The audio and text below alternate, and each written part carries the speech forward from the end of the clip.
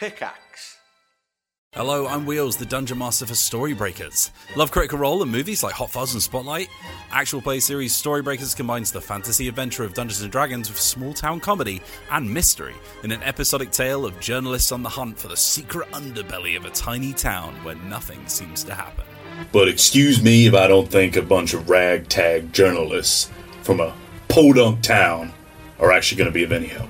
But technically I don't come from here. When the mysterious arrival of a celebrity from the Heroes and Adventurers Guild sets off a strange conspiracy, the group will have to leave what they think they know about the world at the door if they're ever to unravel the truth at the heart of this seemingly nondescript town. It's not front page of the Susai Star News. I pulled up the today's installment of the news to see what the front page actually is. There's a big picture of a pumpkin that's been stepped on, and it says, "Outrage as pumpkin stepped on." Storybreaker Season 1 in its entirety is available for listening right now wherever you get your podcasts, with Season 2 on the way. Find out more at dicebreaker.com. Texting privacy policy and terms and conditions posted at textplan.us. Texting enrolls for recurring automated text marketing messages. Message and data rates may apply. Reply stop to opt out. The pandemic has been hard on all our kids. New studies show more than 1 in 3 children who started school in the pandemic now need intensive reading help. That's right. Millions of kids in kindergarten through 3rd grade in the United States cannot read at grade level. Here's the good news. Your child can be reading in just 30 days, guaranteed, with Hooked on Phonics. Even if your child has been struggling, Hooked on Phonics will teach your child to read in just 30 days, guaranteed. And right now, you can get started for just $1. Text the word GRADE to 323232 right now. Hooked on Phonics is highly effective and incredibly fun, and everything can be done right from home and in less than 20 minutes a day. For more than 30 years, Hooked on Phonics has been the proven learn-to-read program that kids love to use. Text GRADE to 323232 and teach your child to read in just 30 days, guaranteed. Text GRADE to 323232 right now and get started for just $1. Text GRADE to 323232 now. Text GRADE to 323232. All right. You looking good? Feeling good? Uh-huh. Let's get started. Cool. Fuck off. Don't mind if I do. Yeah, so Anita, how have you been? I've been all right. Yeah, busy, but getting more sleep and taking a little bit more care of myself than I used to, so that's great. I'm really happy to hear that. Seriously. I think you deserve to take care of yourself. You deserve to be cared for by yourself. And thank you. Are you wearing a hat that says simp? Yeah. Can you tell me about that? All right. So, me and Stream Elements, we design merch, and I was thinking to myself, what would be really relatable and very appropriate for my chat? And this is how the hat happened, and I just happened to like it, and I just wear it day to day. I actually really love my sip hat. So yeah, that's the full story. I think it's a good way. Okay, so I guess I can share this story. Hopefully, it's not identifiable. And if the person that I'm talking to, yeah, there's no way that people are gonna. So I was talking to someone who is yesterday. I was working with someone who was a little bit concerned about their hair because they're kind of going bald. And the problem is that you're going bald. Yeah, I'm losing my hair. Well, that's scary. Yeah, it's impossible to find out why because of COVID. Because the doctors and everything they've got their hands full. So I guess I'll find out sometime. This threw me for a loop there, but let me just finish my story real quick, and then we can talk about that if you want to. But so they were feeling pretty anxious because they're losing their hair, and what they said is that they're prominent in the streaming esports world. And so they can't show up one day, even if they wanted to get a piece, like a wig, they couldn't get one, right? And so what I suggested to them is that they should just show up one day with one, and then in the middle of an interview or something, just take it off, adjust it, and then just put it right back on. And just let the whole world know that you wear a wig. But anyway, we'll see if they ever do that. Yeah, I feel like owning it takes the power out of it, and nobody's committing a crime by losing a little bit of hair. As well, I think that streaming is about being relatable and being company to people who feel a bit alone. And there are probably plenty of people who watch that person who are also losing their hair. So I don't think it's going to work against them. And I don't know why they'd be so afraid. Yeah, so, I mean, that's a good question, right? Why are people afraid? And if we think about it, so if we, wow, this is going to get, yeah, let me know if this moves too fast for you, okay, Anita? It's fine. Go for it. So, I mean, I'm a little bit curious. So, especially being a woman, I can imagine it can feel very distressing if you're losing your hair. There's always wigs. I'll be okay. But the thing is, like, I know chat latches onto absolutely anything. So it's not really something I want people to get distracted by. And that's really my own concern with it. I don't have a partner. I don't have anyone around me. I'm alone like 99% of my day. So it's not like anyone's going to bother, and I don't really look in the mirror much. So it's not something that really scares me. So for now, I just try to make sure people don't get distracted by it so that we can focus on the content, really, rather than my body. Because people try to focus on my body a lot during streaming. People take clips of my ass and stuff. So, like, I just try to keep people's attention on the topic rather than me. And that's the only reason why I take any measures to really hide it. Interesting. Yeah, I think you do a really good job of, like, owning things and making them more acceptable to people who are ashamed about them. I think that's actually one of the really awesome things that you bring to Twitch and to this community. I'm curious, what does it feel like to have people kind of be focusing on your body and taking clips of your ass and things like that? I've experienced it my whole life. My whole life has basically been a struggle to make friends with people who are just trying to depth test me. And like seeing dying friendships because I see more and more signs that someone's into me, and I try to show signs that I'm not interested back, and they don't see them because they have a bias, because they want something from me. And so chat is just another way that I relive that exact same struggle, where I'm trying to hold a conversation about everything else and it keeps falling back to their desire to get their willy wet. And so I'm so used to navigating it that I just poke humor at it now and use it as content, because I can't make it go away. I can't control how other people feel or how they behave. So in any way, if I can't control the situation or change it for the better, I try to change its effect on me and others. And so the way I've been managing it is just to poke humor at it and make it a reason for people to smile and laugh in various ways. And that's the only thing I can really think to do about it. Sounds very mature. To approach it that way. I'm surprised you say so, because poking fun at people for being attracted to me doesn't sound like an initially like a mature premise for any kind of content. But yeah, sure. I guess if I agree with you that poking fun of it doesn't sound like that. But that's why when we dig into actually what you're doing, that does sound mature to me. Right? So like sort of saying, hey, there's something about the world that I can't change, and people are going to be people. So I'm going to do my best to kind of focus on what I think is important and steer people in the right direction. And if people want to, focus on something physical, I can kind of just poke fun at it and then kind of focus on what's important. That sounds pretty mature to me. Thank you. I mean, I think surreptitiously, I poke fun at it as well to show people who are very inexperienced in talking to people they're attracted to that this doesn't work.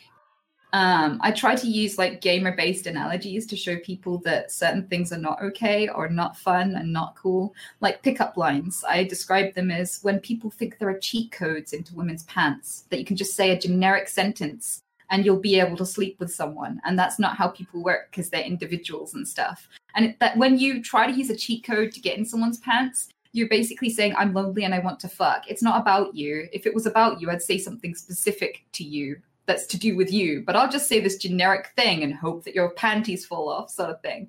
And these sort of descriptions help me to describe to people how not to hit on people, so that maybe one day they'll successfully connect.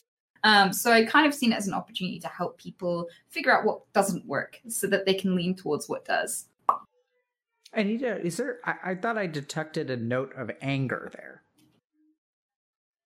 Oh, yeah. I mean, there's a huge undercurrent of frustration. I want to connect with people long term. I want to have friends. I want to have, really fun interactions. And there's this barrage of lonely dicks between me and all the people that are worth hanging out with, the people who aren't trying to fuck me. It happens everywhere I go and everything I do. Like, I've gone to social clubs and all sorts trying to make friends because I was desperately lonely.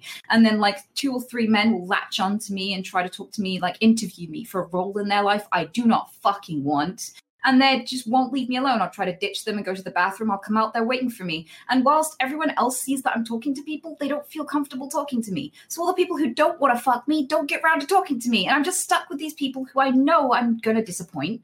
And there's no friendship there because they're just waiting to see if I'll fuck them. And I've tried so hard to make friends with people who are attracted to me and been like, oh, I'll make a good thing out of this. And it doesn't work out because they get more and more disappointed and uncomfortable. And it becomes too painful for them to hang out with me. So I have been lonely and frustrated and angry and trying ever since I was young. I was isolated and alone. And I've been trying so hard my whole life to make long-term friends. And these friendships keep fucking dying. And I've had female friends thinking it'll be fine. And they've all hit on me too. So I don't know how to escape it. And I feel really frustrated and alone. I know there are people out there. I'm not egotistical enough to think that it's just that everyone wants me. It's just that when other people who are attracted to me are pushy, they kind of barge everyone else out of the way. They kind of inhibit my ability to spend time with people who actually have a genuine friendship with no other intentions. And I want to be worth that to someone. I don't want to be just something to depth test. I want to be a friend. I want to support people. I want to see people grow and have kids and get married. I want to be with people long term and have a great time with them. And not just be sad at all the people who come into my life and get disappointed that I don't have more to offer. I want my friendship to be a fucking enough. Bravo. Anita, I think you've grown since the first time I talked to you. Really? Immensely. What makes you say that? So you told me some wild stories the first time we talked. I don't know if you remember, but like I was really confused because you would say like, yeah, people continuously fall in love with me. And it sounds like sort of like like on the surface, much like, you know, the mature comment, it can be kind of confusing, but it sort of seems sort of narcissistic to say that, right? But I don't think it was. I think it's genuinely your experience, but I can imagine people would judge you that way. And you know, oh wow, and there's just so much there. So first of all, thank you so much for being so authentic. I you know, you're a genius with words, by the way. I don't know if you're like a wordsmith. What, I just ranted. What did I say there? You said this is one of the best sentences I've ever heard or read in my life. There's a barrage of dicks between me and a real friendship. Like, that's such a great sentence. It captures your experience so well. First of all, I've never heard the phrase barrage of dicks. You know, it's a new combination in the English language. And I think it really does such a good job. So I spend my days practicing my words. Mm-hmm. I spend my days. So if you think about human experience, any human experience that's translated into words loses something, right? Because I can use the word love, but like what love feels like in 4 letters, LOVE, there's like a wide chasm between those. Yeah. And what I really respect about what you just said is like that chasm got really, really small. You know, when you kind of talk about how incredibly frustrating it is, that you want something and that there's all this crap getting in the way. And yeah, I mean, I think it was just very well said. And I think it's an experience that I imagine, I mean, I've talked to a lot of women who I think would resonate with that experience. That, you know, they keep on getting blamed for friend zoning people, but they get girlfriend zoned all the time, immediately. And so, yeah, I just thought it was well said. And I think the reason you've grown is because the first time that I talked to you, you were just relentlessly positive. And you're still a positive person, right? Like, you're kind of like, I can't change other people, so I'm going to do the best that I can to make a world a better place. Like, that's why Anita's awesome. But I almost thought that you were too positive because you didn't give space to yourself to feel negative and to recognize that that's not fair and that that's not okay and that, like, you deserve to have friends. And now I hear you getting frustrated about it, which I think is actually a step in the right direction. I think it was subsurface anger, and now it's surface anger. But that's how we let things out. And now it's interesting because I feel like sort of embarking on a conversation that I very rarely do, which is to change other people. So usually we talk about you, but I wonder if there are some things that you could do or we could explore. Let me just think about how to say this. Because I get the sense that you do have this like moth drawn to a flame kind of thing going. Right? So you've mentioned to me that there are many people, like even female friends of yours that you'll feel close to, who sort of wind up kind of falling for you in a romantic way. And so there's something that tells me that something about what other people see in you makes them think romance instead of friendship. So, in response, I've got 2 responses to that. I hope I remember them both. The first is that I used to go down a very self-blamey route with it a long time ago in my early teens, because I used to just walk in the street and guys would panhandle for sex. They'd come up to me like, hey, baby, where are you headed? Can I go with you? Do you know a local pub? Do you want to come with me? Where do you live? What's your name? All these personal details I didn't want to give to a stranger, usually an older stranger. And I was like, this must be something to do with me. I attract these horrible people that I don't want to interrupt my day. Mm-hmm. So I got changed. I wore this massive trench coat thinking everyone, like, when people look at people who've been sexually assaulted, they go, well, what were you wearing? And as a kid, I thought that meant that if you just wore specific clothes, no one would bother you sexually. And I got the wrong idea from those questions that I saw people asking anyone who suffered sexual assault. So I was like, fine, I wear a trench coat. People will leave me alone. Nobody can see my body. There'd be no reason to hit on me. And I was wrong, and people still hit on me. I tried so many different approaches. I tried being rude to people and distant, and people still chased me. I tried to be friendly and warm, and people still chased me. I tried everything and every approach I could think of. I put people down harshly. I was like, I will never fuck you in a million years. And that didn't work. And I hospitalized boys at school and for being too pushy and aggressive, and they'd come out of hospital and ask me out straight away with their cast on. Like, I just couldn't find an approach, and I was soft and gentle, and they just wouldn't get the message. And so, like, I stopped blaming myself a long time ago for people not paying attention, because I wasn't flirting. I wasn't, I don't flirt with these people. And I pay attention to it, and I'm like, why are you getting these signals? And why, when I avoid you because you're hitting on me, do you not get these signals? Like, I can avoid people, and they're like, does she love me? I'm like, how are you thinking like this still? Every time you hit on me, I go silent and walk away, and you're like, I don't know what she wants. Women are just a mystery.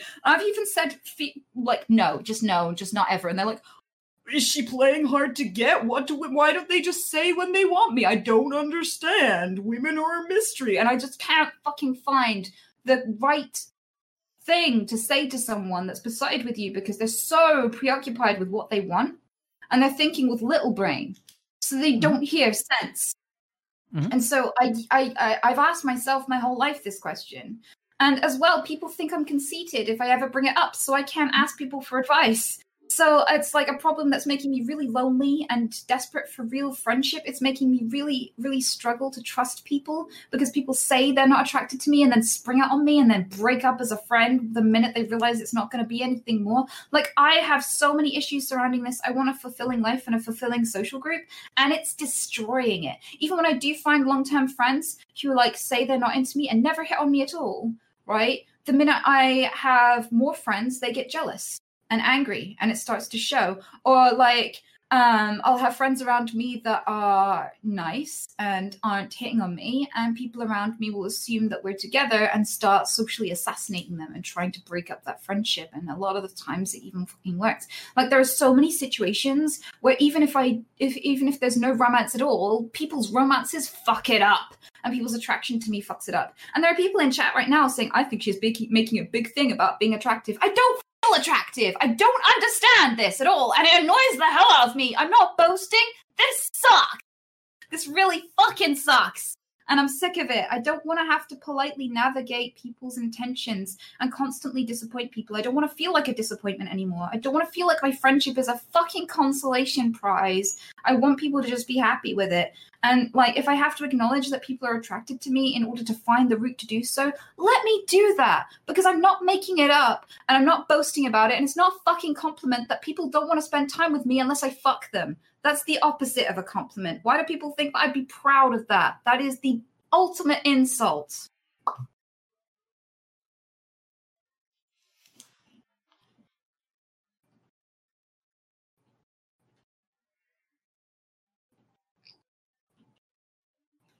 I'm going to think for a second if that's okay. Okay, I didn't get to my second point, but I think that's enough. No, let's hear your second point. What was this? Oh, I had it in my brain just for a second. It's gone out the window. What was it? Firstly, it's not a compliment, and people think I'm conceited and all that stuff. But secondly, I'm not. Oh, manipulation. I'm not trying to fix anyone. I'm done trying to be responsible for other people's lack of growth. I'm not going to try and convince people to value me beyond sleeping with me. If they can't see past that, that's their problem. I'm exhausted. I used to spend so much of my youth supposedly being so mature for my age, and people who have problems gravitating towards me, including partners, and they put me in charge of their personal growth. And they also blamed me whenever they could struggle to be good. And they were like, well, if you were more supportive or if you were more confident in the bedroom, maybe I wouldn't have, and all this sort of stuff. And the minute you start rushing in to help people build on themselves in situations where they're just shallow assholes, you end up struggling and crying and being hurt with them, taking responsibility for their shit. Like, I'm so done with that. I'm a grown-up. I hang out with grown-ups. If they can't grow and be mature and think past their willies, that's their problem. I'm going to find people who can think past their willies. I'm not going to try and change people, not in this respect. And to be honest, the times that I've changed people the most are when I've never tried to change them at all. Just by being happy and being myself, people see solutions that they've not tried before from the way that I exist. And I'm far more happy with that way of helping people than actively trying to meddle with their minds and their lives. Most often, change doesn't really happen unless people want it to. So it has to be their idea in the first place. And honestly, I'm just so done playing therapist. I was nice to help people grow. I've definitely helped people in the past and really enjoyed it. But I'm exhausted now. I've spent my whole life caring for my mom and caring for other people, and I just want to work on myself and be around people who don't need work from me, that are just happy. You have come a long way, Anita. I'm really happy. Seriously, I'm thrilled to, because seriously, like the first time I talked to you, it was like other people need to come first. Like you could go back and watch it. It's like other people need to come first. And Anita gets no space in Anita's life. And then what I'm hearing you say is, I don't exist for you anymore. I'm done existing for you.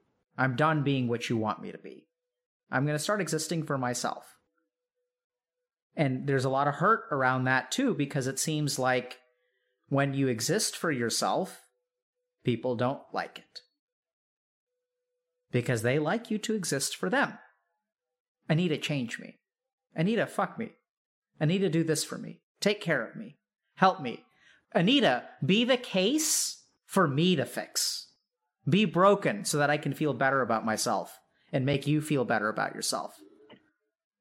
And then fuck me afterward. Right? Yeah. And it's not fair. And I hear you. You say you've tried it all. Because early on, people treated you a certain way, and you were like, oh, crap, I'm being treated because of what I'm wearing, or who I am, or how I am acting. And so you started wearing a trench coat. And you changed yourself for the sake of other people. Their immature behavior suddenly became your responsibility to fix on your end. That people are acting this way towards you because of what you wear. And you were like, fuck that, I'm done with that. I'm not responsible for their reactions to me, which is fair. So you tried to change yourself for the sake of other people, and you were like, fuck that. And then what happened is you tried the other extreme, which is that you said, I'm going to stop. So at first you were like, I'm going to transform myself. I'm going to wear a trench coat and a hat and glasses, and then I'm going to change myself so that people don't interact with me a particular way. I'm going to stop being who I am, because when I am who I am, people, barrage of dicks. Then what happens is you went the other extreme and you said, I'm not going to try to change other people anymore. Because you tried that for a while too, right? You tried to rehabilitate people. You tried to transform people. You tried to change people. So then it's not about changing yourself. It's all about changing the other person.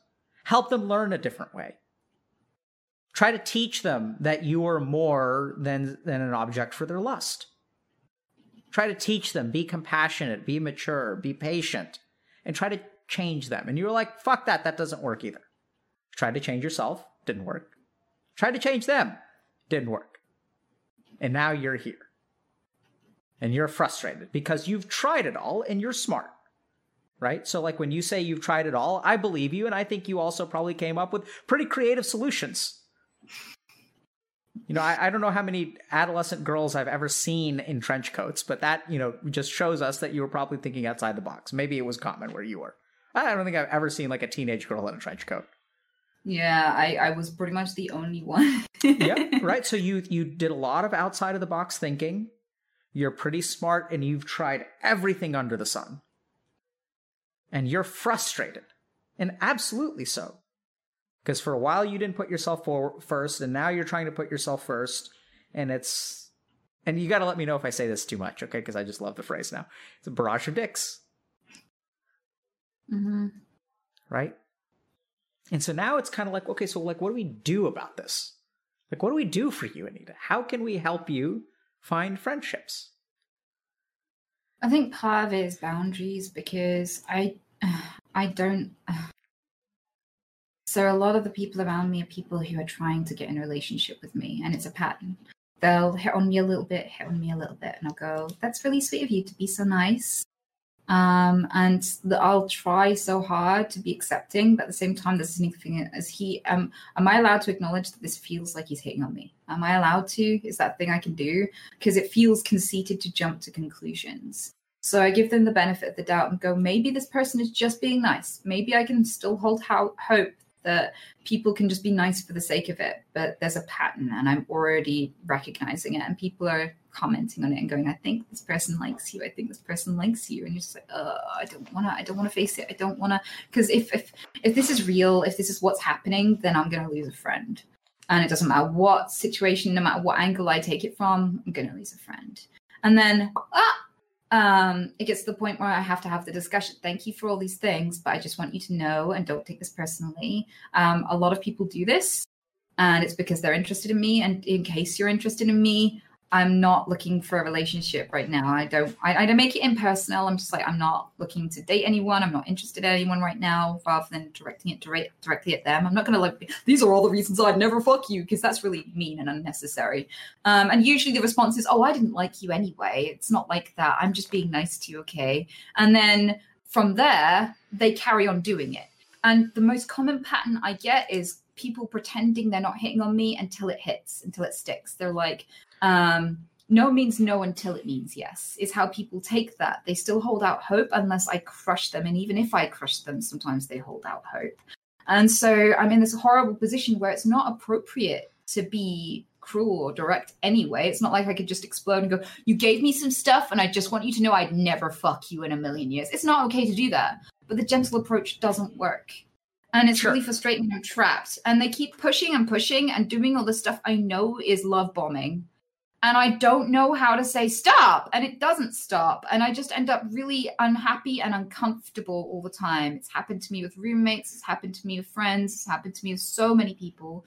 And they push and they want to take more and more. They want to take more of my time, and they guilt trip me if I don't spend time with them, if I don't play games with them. They're pushing. And like they want to talk all the time. They know I'm busy. They get angry at me if I don't message back and tell them about my day. Like they start to want more and more and more, and it makes me more and more uncomfortable. And I pull back more and more and more because everyone around me knows I'm busy. I struggle to keep up with messages. And even these people who hit on me know this, but they still pressure me. And it's such a struggle because I don't want to hurt their feelings and I enjoy their friendship and I don't want to have to push them away.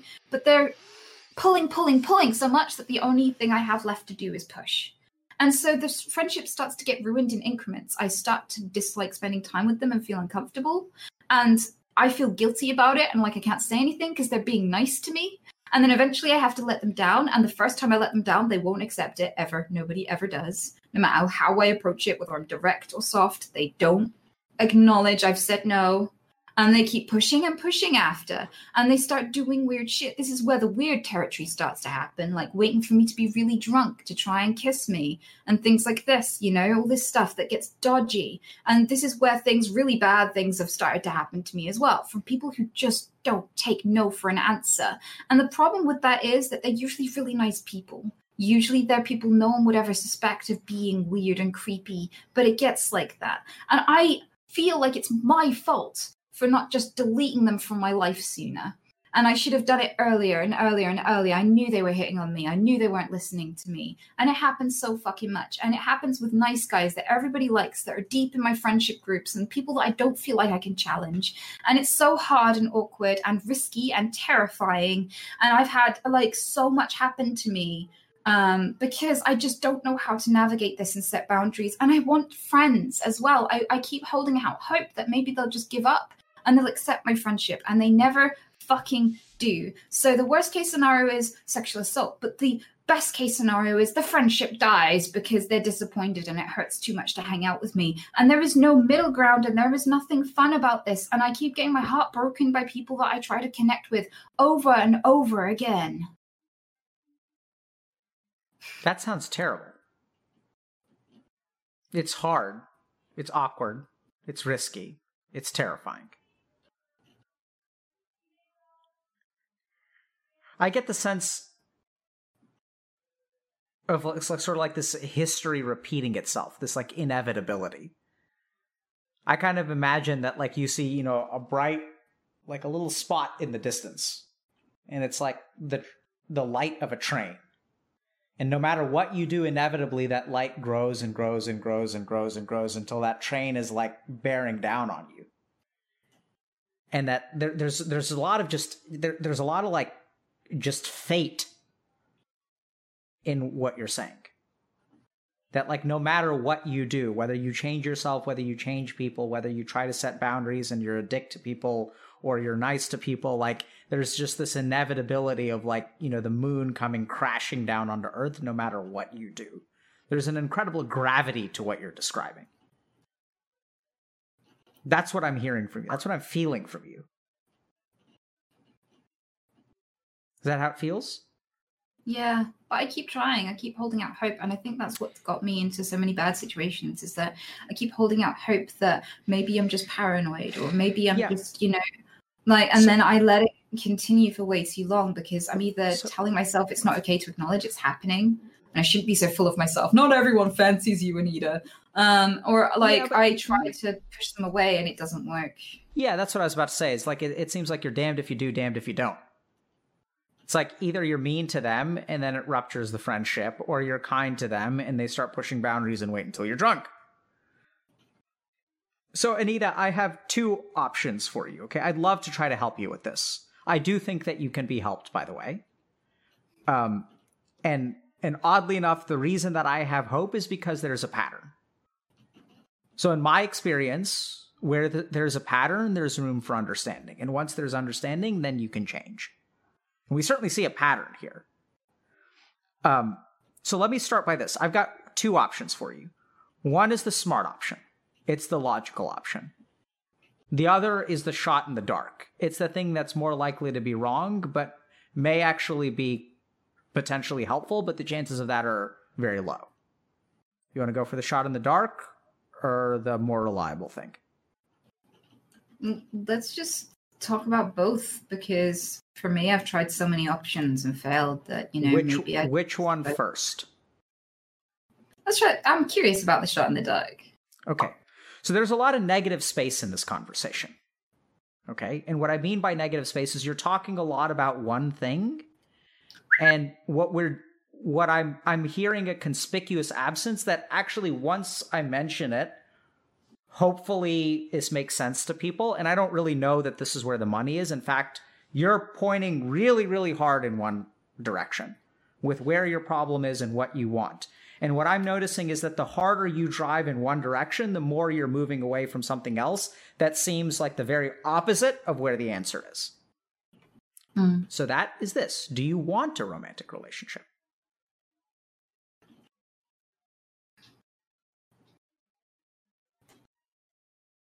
I don't know.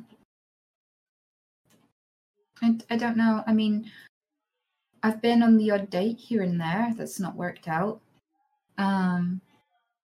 So I think there is a part of me that wants to, but I'm also really, really, really happy on my own. And I do so much better in life on my own. I'm much happier on my own.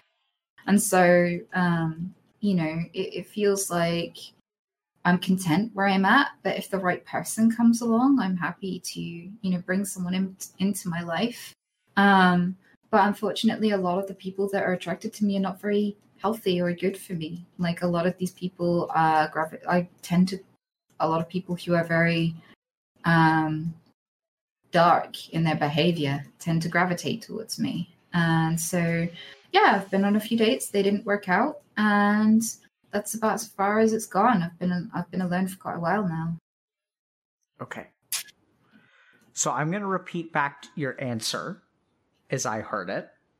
And I want you to tell me whether you answered the question. So I asked you, do you want a relationship? And you started off by saying, I've been on a few dates. It tends to not work out well. I'm somewhat content, and if the right person comes along, I'd think about it. But generally speaking, the wrong person comes along. Did you answer my question?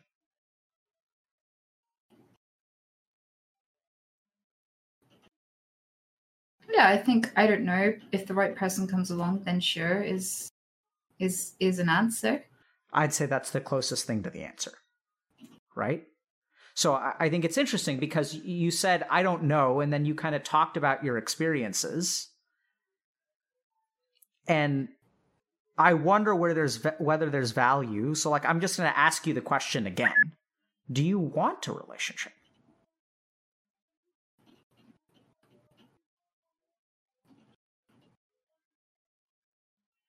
No, I don't think I do. Why not?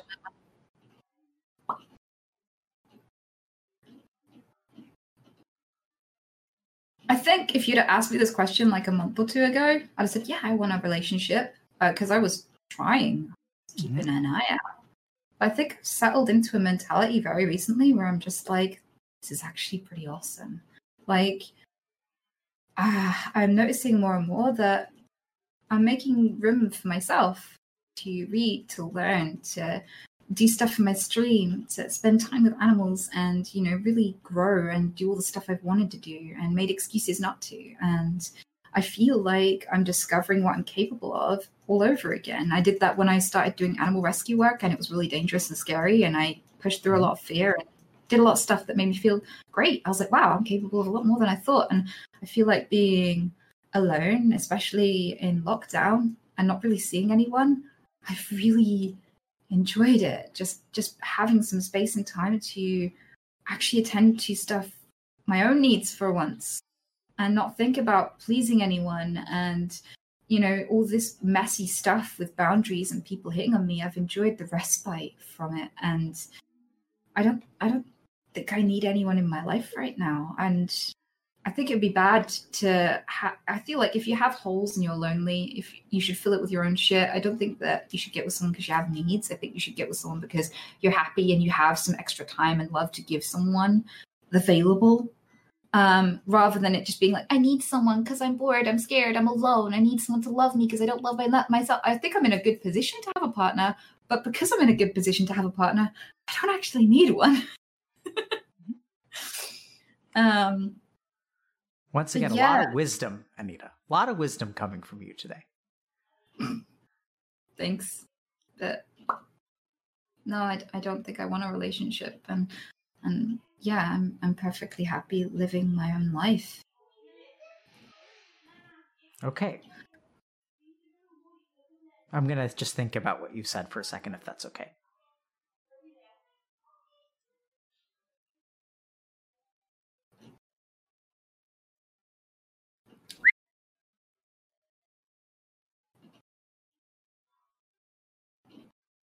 So here's what I'd say. So I think that I love your answer, right? So you're learning to be with yourself. You've prioritized other people over you, whether they be your mom, the animals that you take care of, your bunny, your gigantic bunny. You have a gigantic bunny still? Yeah, he's big compared to me. And, the random friends that, lean on you for support and stuff, you're learning how to be with yourself. I do think it's very, it's like one of these profound, statements where you're kind of like, I don't need someone. And that's why, in a sense, maybe I'm ready because I can be with myself. Yeah. And I think that there's a lot of merit there. I wonder on some level whether there's something under the surface there too. I think it's maybe not worth digging into, but there's still, I'm getting an undercurrent of like something left underneath there. I don't think we need to get into it, but I'm curious whether, if we end up talking again like a couple months from now or things like that, or if you actually do wind up, I think this becomes relevant if you wind up in a relationship that you want. Maybe there are other feelings. I'm just getting the sense that there are some feelings there that are left unaddressed. And it sort of makes sense. And I'm glad that we could move you from an I don't know to a no, because I think it's important to kind of like map that out. Because the implication of everything you've been saying is that you don't want a romantic relationship, right? You're saying like, I want friendships. I want people who want me for me. I actually don't want to, like you've been saying this whole time, I don't want a romantic relationship. Which is why it sounds kind of weird that like maybe I just went out there and asked the question, but just to confirm, like, let's be clear that you don't want one. And then the reason why not is that you're basically working on yourself for now. And you're learning to prioritize the things that you've neglected in the pursuit of taking care of other people. Anita is taking some much needed me time. Right? And that's fantastic. I can support that. Any questions about that, or do you want to talk further about this, or should we switch gears to the more important part? Let's go. What's the more important part? So here's the thing, Anita. Let's just assume for a second that everything that you said is exactly as you said it, okay? That you are someone who seems to attract men and women, and they sort of continuously fall for you and want everything from sex to love in a deep, meaningful, soulful relationship. Mm-hmm. So the first question is that different from most people's experiences? Yes or no? What do you think? It's not very different from my mom's experiences. My mom gets this a lot too, and I watched her struggle with it her whole life from a young age. Guys used to bump heads trying to kiss her hand at the same time, and they'd get so distracted by her that they'd get caught in the bus doors and be dragged by buses and things like. There were always women who were trying to tear her down and socially sabotage her because they're jealous that their boyfriend fancied her and things like this. My mom's always had people stalk her and things like this. She had like a herd of stalkers. One of them carved her a wooden dildo. We now use it as a self-defense stick if in case of emergency, which is hilarious. But there have been, my mom's the only person I know in my life who's like this too. But me and her temperament and the way we engage with people is so different. My mom is very blunt, very no bullshit. And after everything she's gone through, I don't blame her. Like I'm a lot more gentle with people. Like my mom, I confide in her about it. I'm like, what do I do? And she gives me really good advice sometimes because she's experienced so much of it. But at the same time, she's like, I would make this recommendation, but you're too much of a nice person. Like sometimes she's like, I the way that I'd approach this, you wouldn't do. And so I often end up feeling stuck in situations because I know that her approach is a lot more, let's say, direct and angry sometimes. So yeah. Just kind of, I'm going to restate my question and I'm going to repeat the answer that I heard. Is it a normal experience or abnormal experience to have people continuously want you, fall in love with you, etc.? And you said, well, it seems similar to my mom's experience. Right? And then you went on to point out some differences between you and your mom. Fine. So that you and your mom share an experience. Cool. That's actually a really important data point that we'll visit in a second. Is it a normal or abnormal experience compared to other people? I mostly hang out with dudes, and I don't know any of them who go through this, except one. I know one dude who goes through this. So most of the people I know don't go through this. Okay. So I would say that, if you talk to women on the internet, many of them will say that some of this behavior is common. And so we've had streams about that. But I also have never met anyone who has been unable to find friends or have their friendships, including their female friendships, continuously wrecked by whatever this is. So in this sense, I think you're an outlier, right? So we're going to approach this scientifically, and we're going to start by forget about psychology and all that kind of crap and like, do you want a relationship? Oh my God.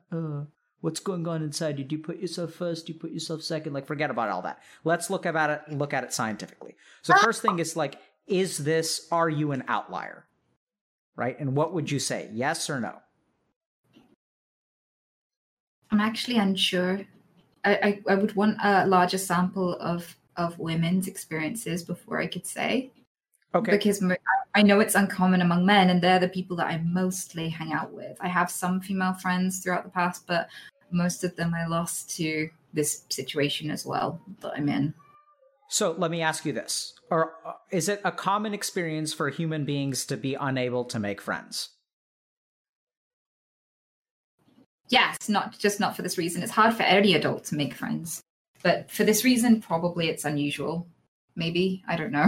I am actually genuinely unsure. That's totally fine. So I'd say you're an outlier. So the word, so Anita, you're a siren. You know what a siren is? You guys remember this shit? I do, yeah. Right? So what's your understanding of what a siren is? Or what do you... She sits on the rocks and she sings beautiful songs, and men, seamen get enchanted and they crash their ships on the rocks. Sound like you? I think the difference between me and a siren is intent. Absolutely. Completely agree. But like when I see you and I hear your story, it sounds to me like a siren, right? Like there's like something weird. You have some musk, or there's something going on with you where like people are drawn to you, and they start out as like you've tried everything in the books, right? So like, let's think about it scientifically. You've tried to be an asshole. You've tried to be nice. You've tried to set boundaries. You've tried to, be very clear with people and say, I'm not interested in this. You've tried to just be friends. You've tried to fix people. You've tried to change yourself, and none of it's working, which tells me that there's some kind of siren song. So then we say like, okay, so if none of that stuff is working, then like, why are these people drawn to you?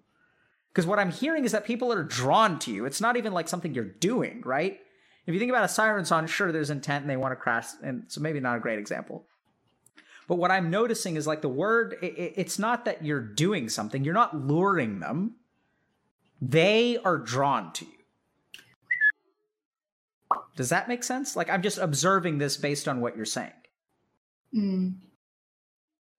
And I think there's an inhibiting factor of like, I don't see myself the way that these people do.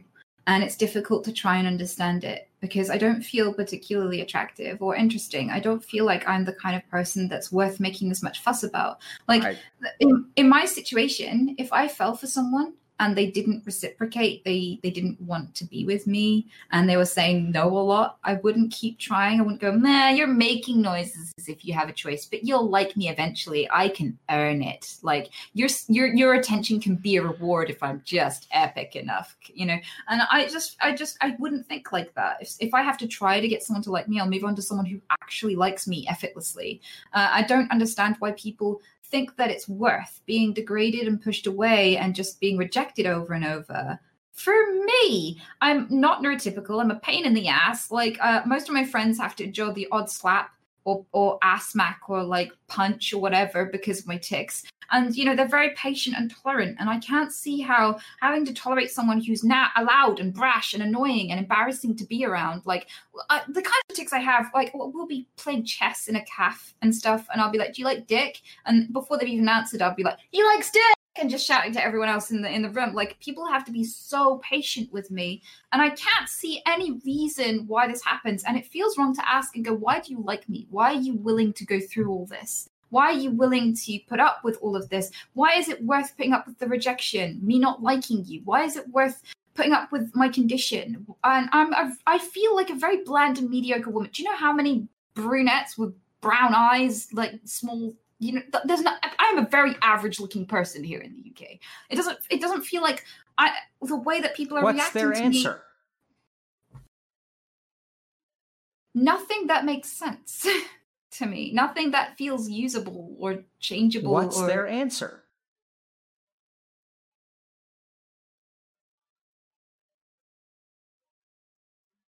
The most common one is that there isn't anyone like me.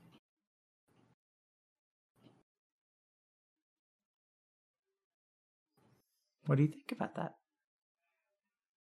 That literally fucking one. What do I do with that? Everyone's unique. It's the most generic aspect of any living being ever. We all have unique experiences. We all have unique personalities. We're all individuals. I literally can't do anything about that. Doesn't help me at all. How does it make, so sure, you can't do anything about it. How does it make you feel? Defeated. Why? What's defeating about that? Because if they could give me an answer that I could use to change the direction, the shipwreck, if we're going to go with the siren analogy, okay. It's actually a good one, right? Because it ends up as a shipwreck. Yeah. And it's like, I'm not singing because I want the seamen to come and crash on the rocks. I'm singing because I'm alone and I want to enjoy something and have fun and be myself. I'm singing because I like the song, not because I like them. They're the ones throwing themselves at me. And the only other option is to sit there silently, alone, and not be myself, which would make me miserable. And so I kind of feel like I want to sing my song. I want to be myself. I just don't want it to be a shipwreck for everyone around me. And none of the answers I'm getting are helping me avoid it.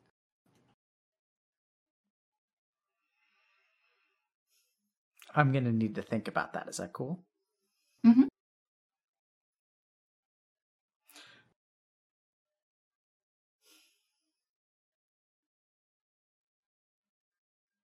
Someone just said, wait till you're in your 30s. I am in my 30s.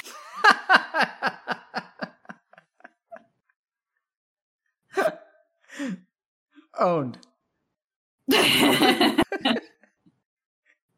Get wrecked, shoes.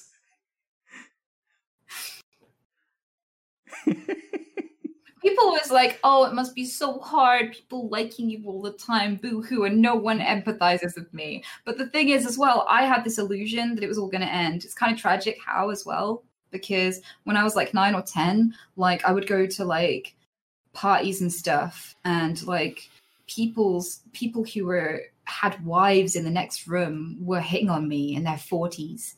And I thought, and it was creepy and uncomfortable. And what I learned from it was, oh, there are a lot of dudes who crave young people. Like, when I'm a young teenager, when I've just hit puberty and stuff, this is going to be a problem. But when I'm a grown-up, people won't even like me. Even if I get a husband, they won't even like me, and I'll be free. And I watched this go on and on and on for my mom. She's now 50. And it's still the same problem. And I'm losing hope because I'm 30, and I have more people doing this to me than ever.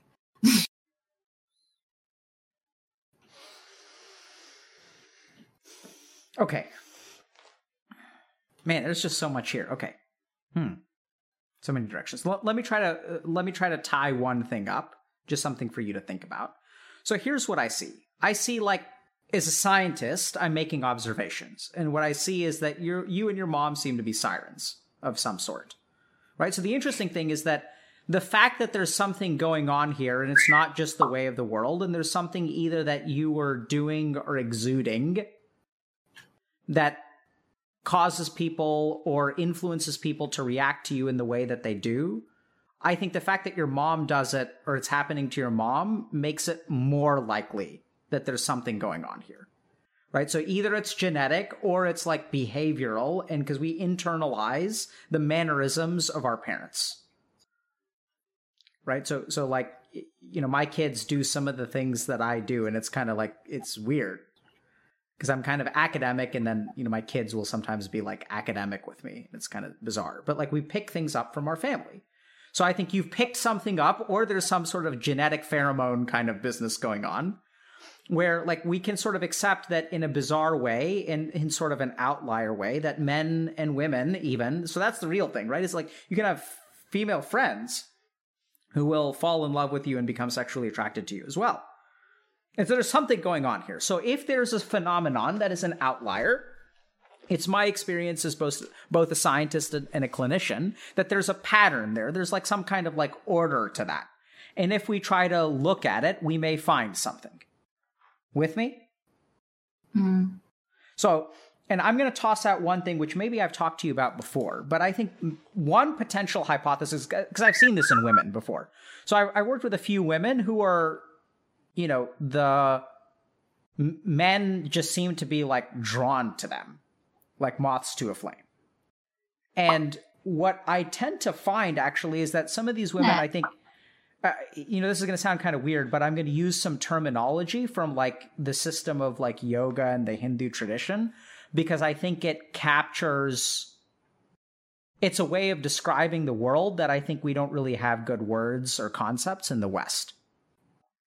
So in the tradition of yoga, or more specifically Tantra, they sort of talk about a feminine energy. And so that, like, if you think about the capacity to create life, like, comes from women, it doesn't come from men. So the male contribution is, generally speaking, minimal.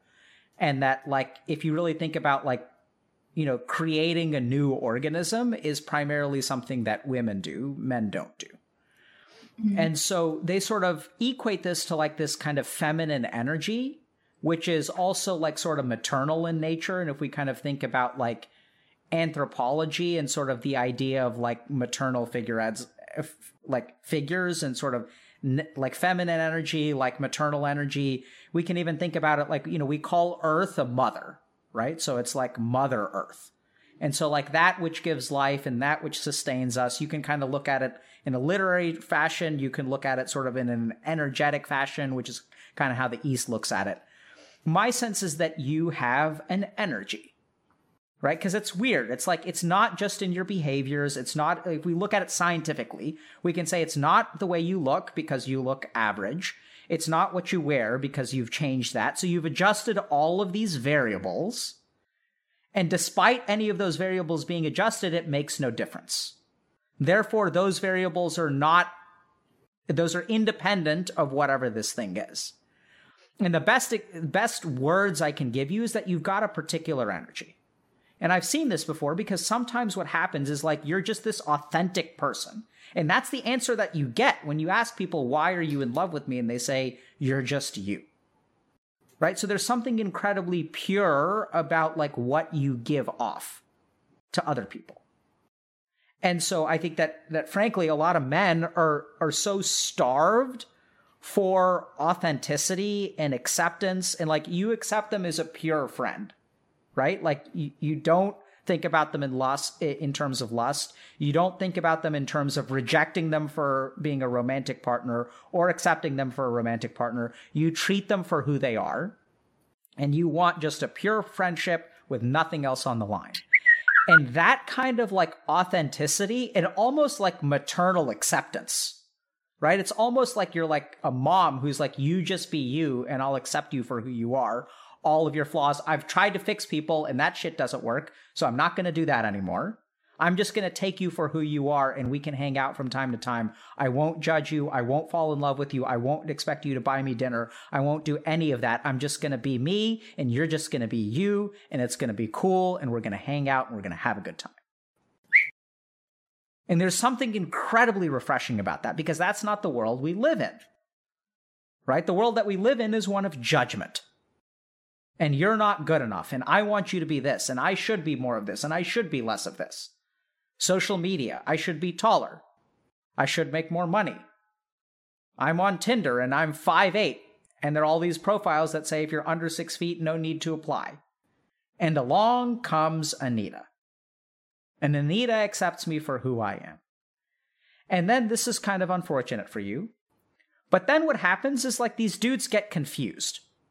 And what I mean by that is that, like, my gender oftentimes doesn't understand what we feel.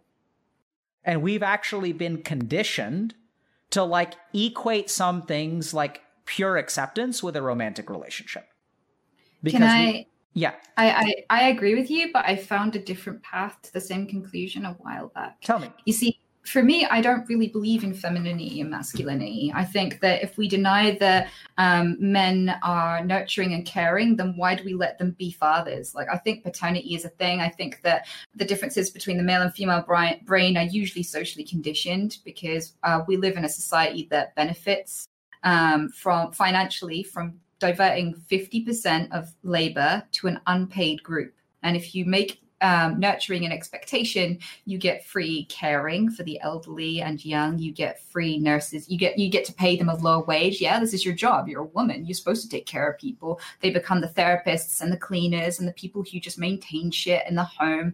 If 50% of the workforce is an unpaid or lower paid group, and particularly all the fields that women dominate are low paid, then it benefits society. I noticed that pattern, but then there were loads of studies that reinforced it. If you put people in a submissive position, tell them they're not as good or lower them in some sort of way, they immediately adopt feminine traits regardless of their gender. So they'll start grooming, taking care of people, sucking up to people. It's a thing that people put into a group of submission do, not specifically a female thing. I've read lots of studies by neuroscientists who are saying like the differences between the male and female brain are being overrepresented, and that, I don't think it's because women are naturally nurturing. I think that it's because we don't tell dudes it's okay to feel. From a young age, we point at them and go, big boys don't cry, shut up. This is beneath you. Only women do this, but you're strong. You're better. You're a man. You don't cry. You don't emote. And we don't give dudes the permission or the space to explore their feelings and verbalize them from a young age. And a lot of people grow up going, I don't know how I feel. Sometimes I feel angry. Sometimes I feel lust. And these are the two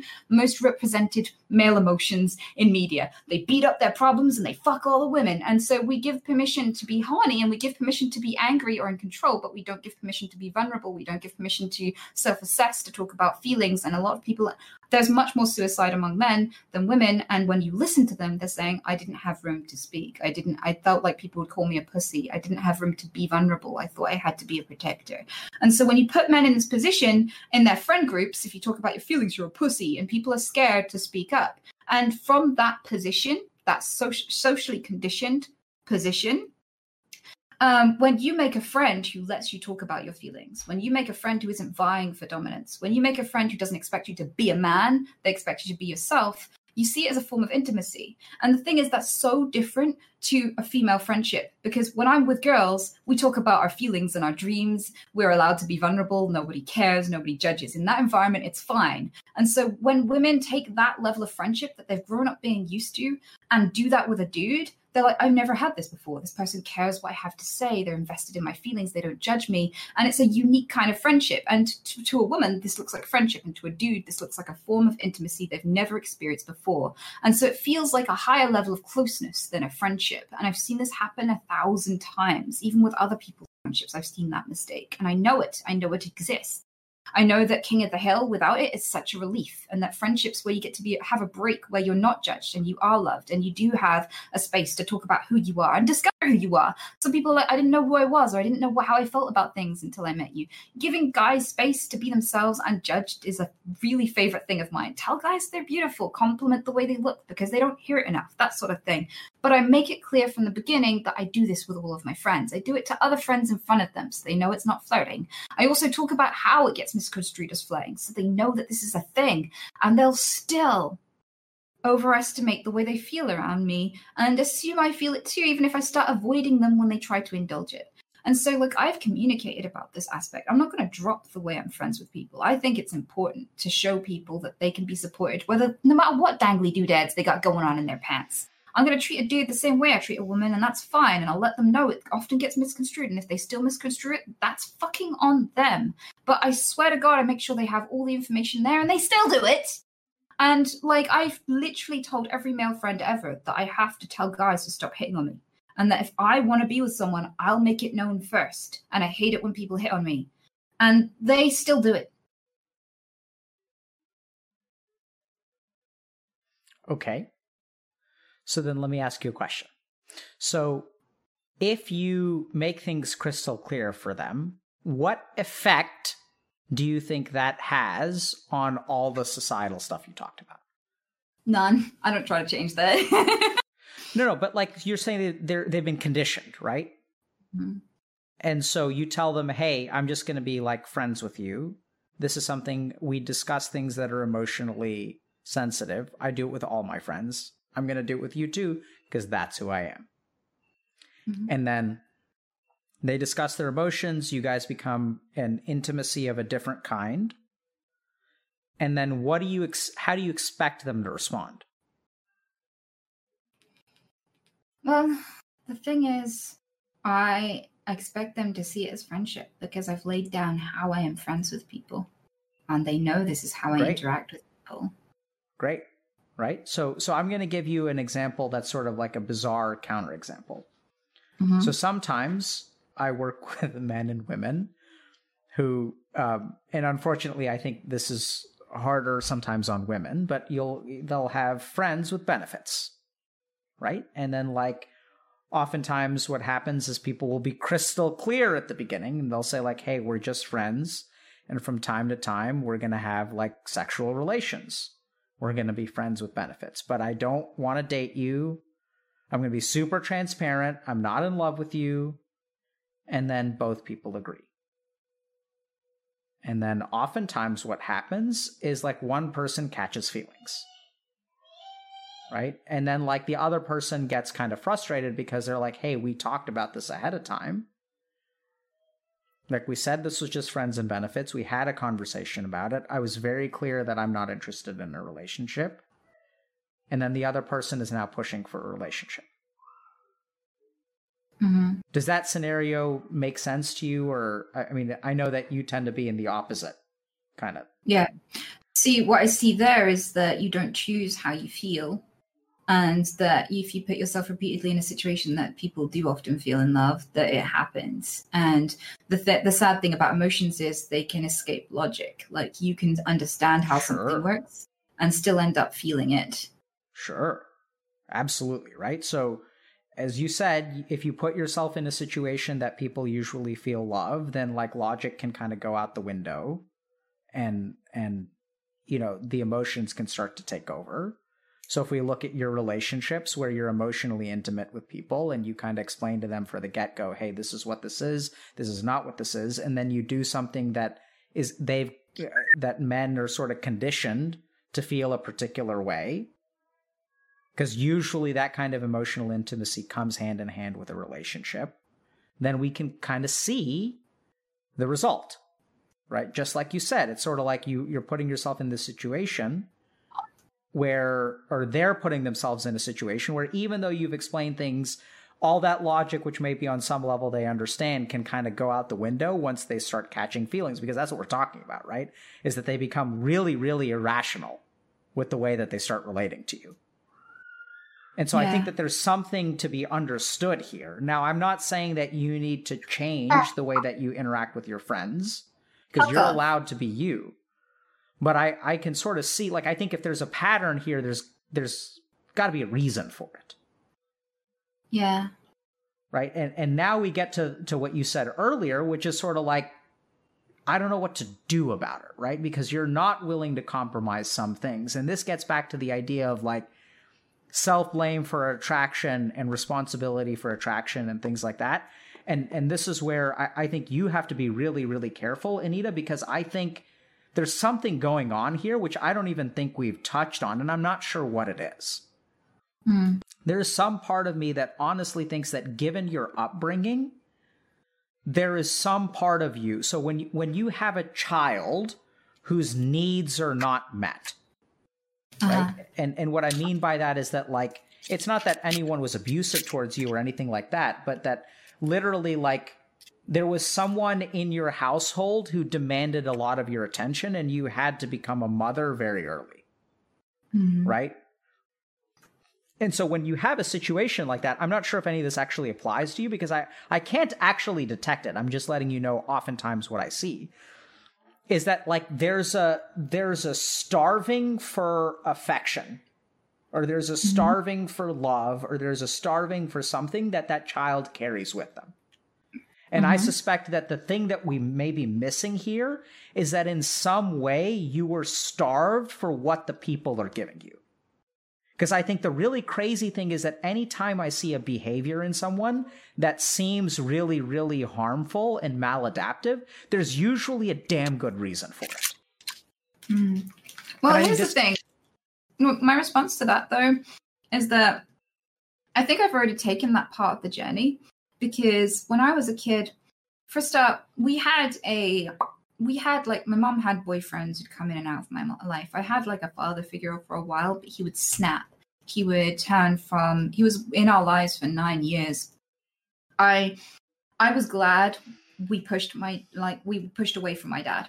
I was happy with that decision. I was surprised they stayed together as long as they did. I saw his impact on other people that he ended up raising. I'm really glad that we stepped away from him. I do not crave a father figure. I did not crave a father figure. I was glad of the space.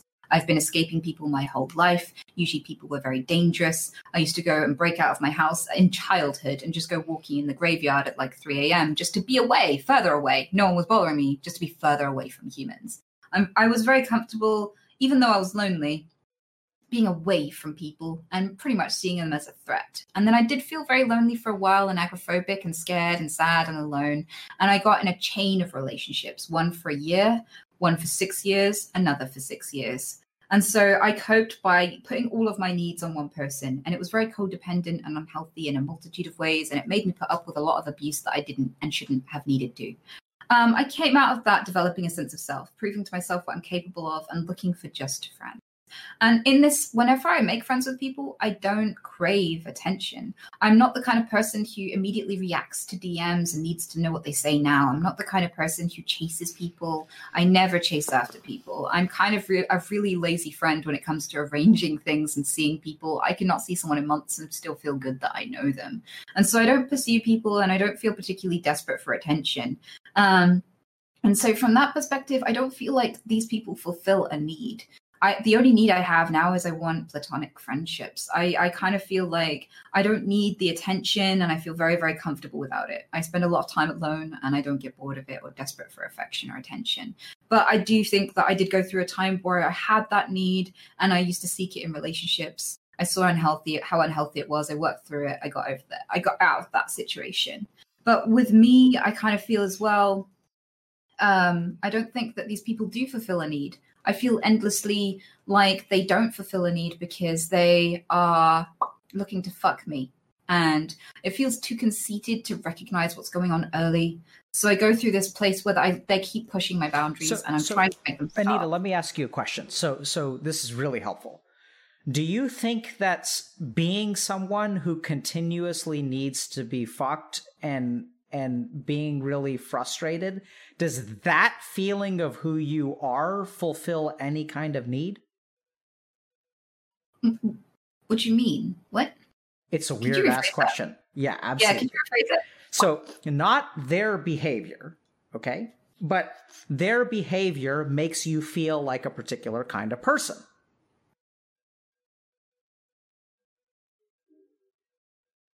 Right? So you feel a particular way when they treat you a certain way, right?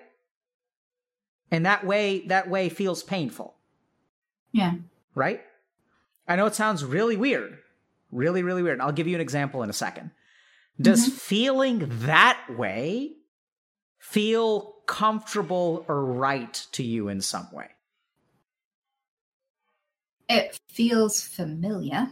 And I know that people tend to do this awful dance with things that feel familiar, even if it's not really what they want. Yep. It's called a life trap. People get trapped in a pattern of behavior where they don't want it, but they've known it their whole lives and don't know how to be anything else. And this is why people who were sexually abused as children are more likely to end up becoming sex workers, even if it's a very painful thing for them and they don't really want to be there. It's so familiar that it ends up being a life trap. And this is one example of many people who relive something. Freud recognized it as repetition compulsion, and it's one of the few things that he threw out there and it actually stuck. He was wrong about a lot of things, but repetition compulsion is still something that therapists recognize and work around and, point out in people to this day. And I knew about this from a young age. I read about it when I was like 9 or 10, going through some pretty horrendous things myself. This is why I felt like I avoided that sort of life trap where I'd end up in a lot of the positions that people with fucked up lives do, because I knew that there'd be a risk factor for it and the familiarity with it. And so I know exactly what you're trying to point out here. Am I purposely, unwittingly putting myself in positions that are familiar as a trap, almost like a repetition compulsion? And that's literally what I was thinking about. I've already explored this. And what's your sense of it? So I think this was the reason why I tried so many different approaches at interacting with people and to loads of different people. I thought if I hung out with people who are generally very nice, that maybe mean people wouldn't hang out with me and, I wouldn't end up in this life trap. and all sorts. No, but that's why you tried to do what you do. What do you think about it, though? What do you mean? Do I think that I'm in a situation of repetition compulsion? Yes. I think I would have to be able to accurately assess why people like me to be able to induce it purposely. I feel like it's difficult to where I went with that is like, can I pinpoint a time where I tried to make people attracted to me, where I've hit on them or done things that might seem seductive, and then looked back on it and blamed myself and been like, yeah, my bad, or whatever. I can't find anything Anita, to suggest. Okay. You're so here's the thing. So first of all, it may not be repetition compulsion, but it sure as hell sounds like it. Okay, so let me explain to people, because fucking hey, you were really smart, Anita. I'm very impressed. So here's so this is why I'm going to just lay it out for you. Okay, so a lot of times I have to like lead people to it or try to catch them with it or something like that, but it's great. So I was absolutely leaning towards the repetition compulsion. So let's talk about it. So the first thing is that you have a pattern in your social interactions, right? You're an outlier. Your mom is an outlier. So what does that tell us? So either you have something, there's a cognitive bias where you're not really an outlier, or there's something going on that is causing people to treat you a particular way.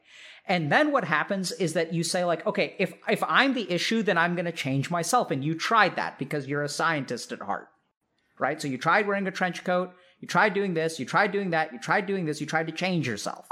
And then you were like, fuck this. I'm going to stop blaming myself for people being attracted to me. It's not on me. It's on them. Then you went the route of let me try to change them because that's where the problem is. And that didn't work either. Right? And so then you're like, okay, well, now I don't know what to do because no matter what I do, I find myself in the situation. If I change myself, it doesn't work. If I change them, it doesn't work. I'm screwed no matter which way I do it. It's incredibly frustrating. I'm incredibly angry.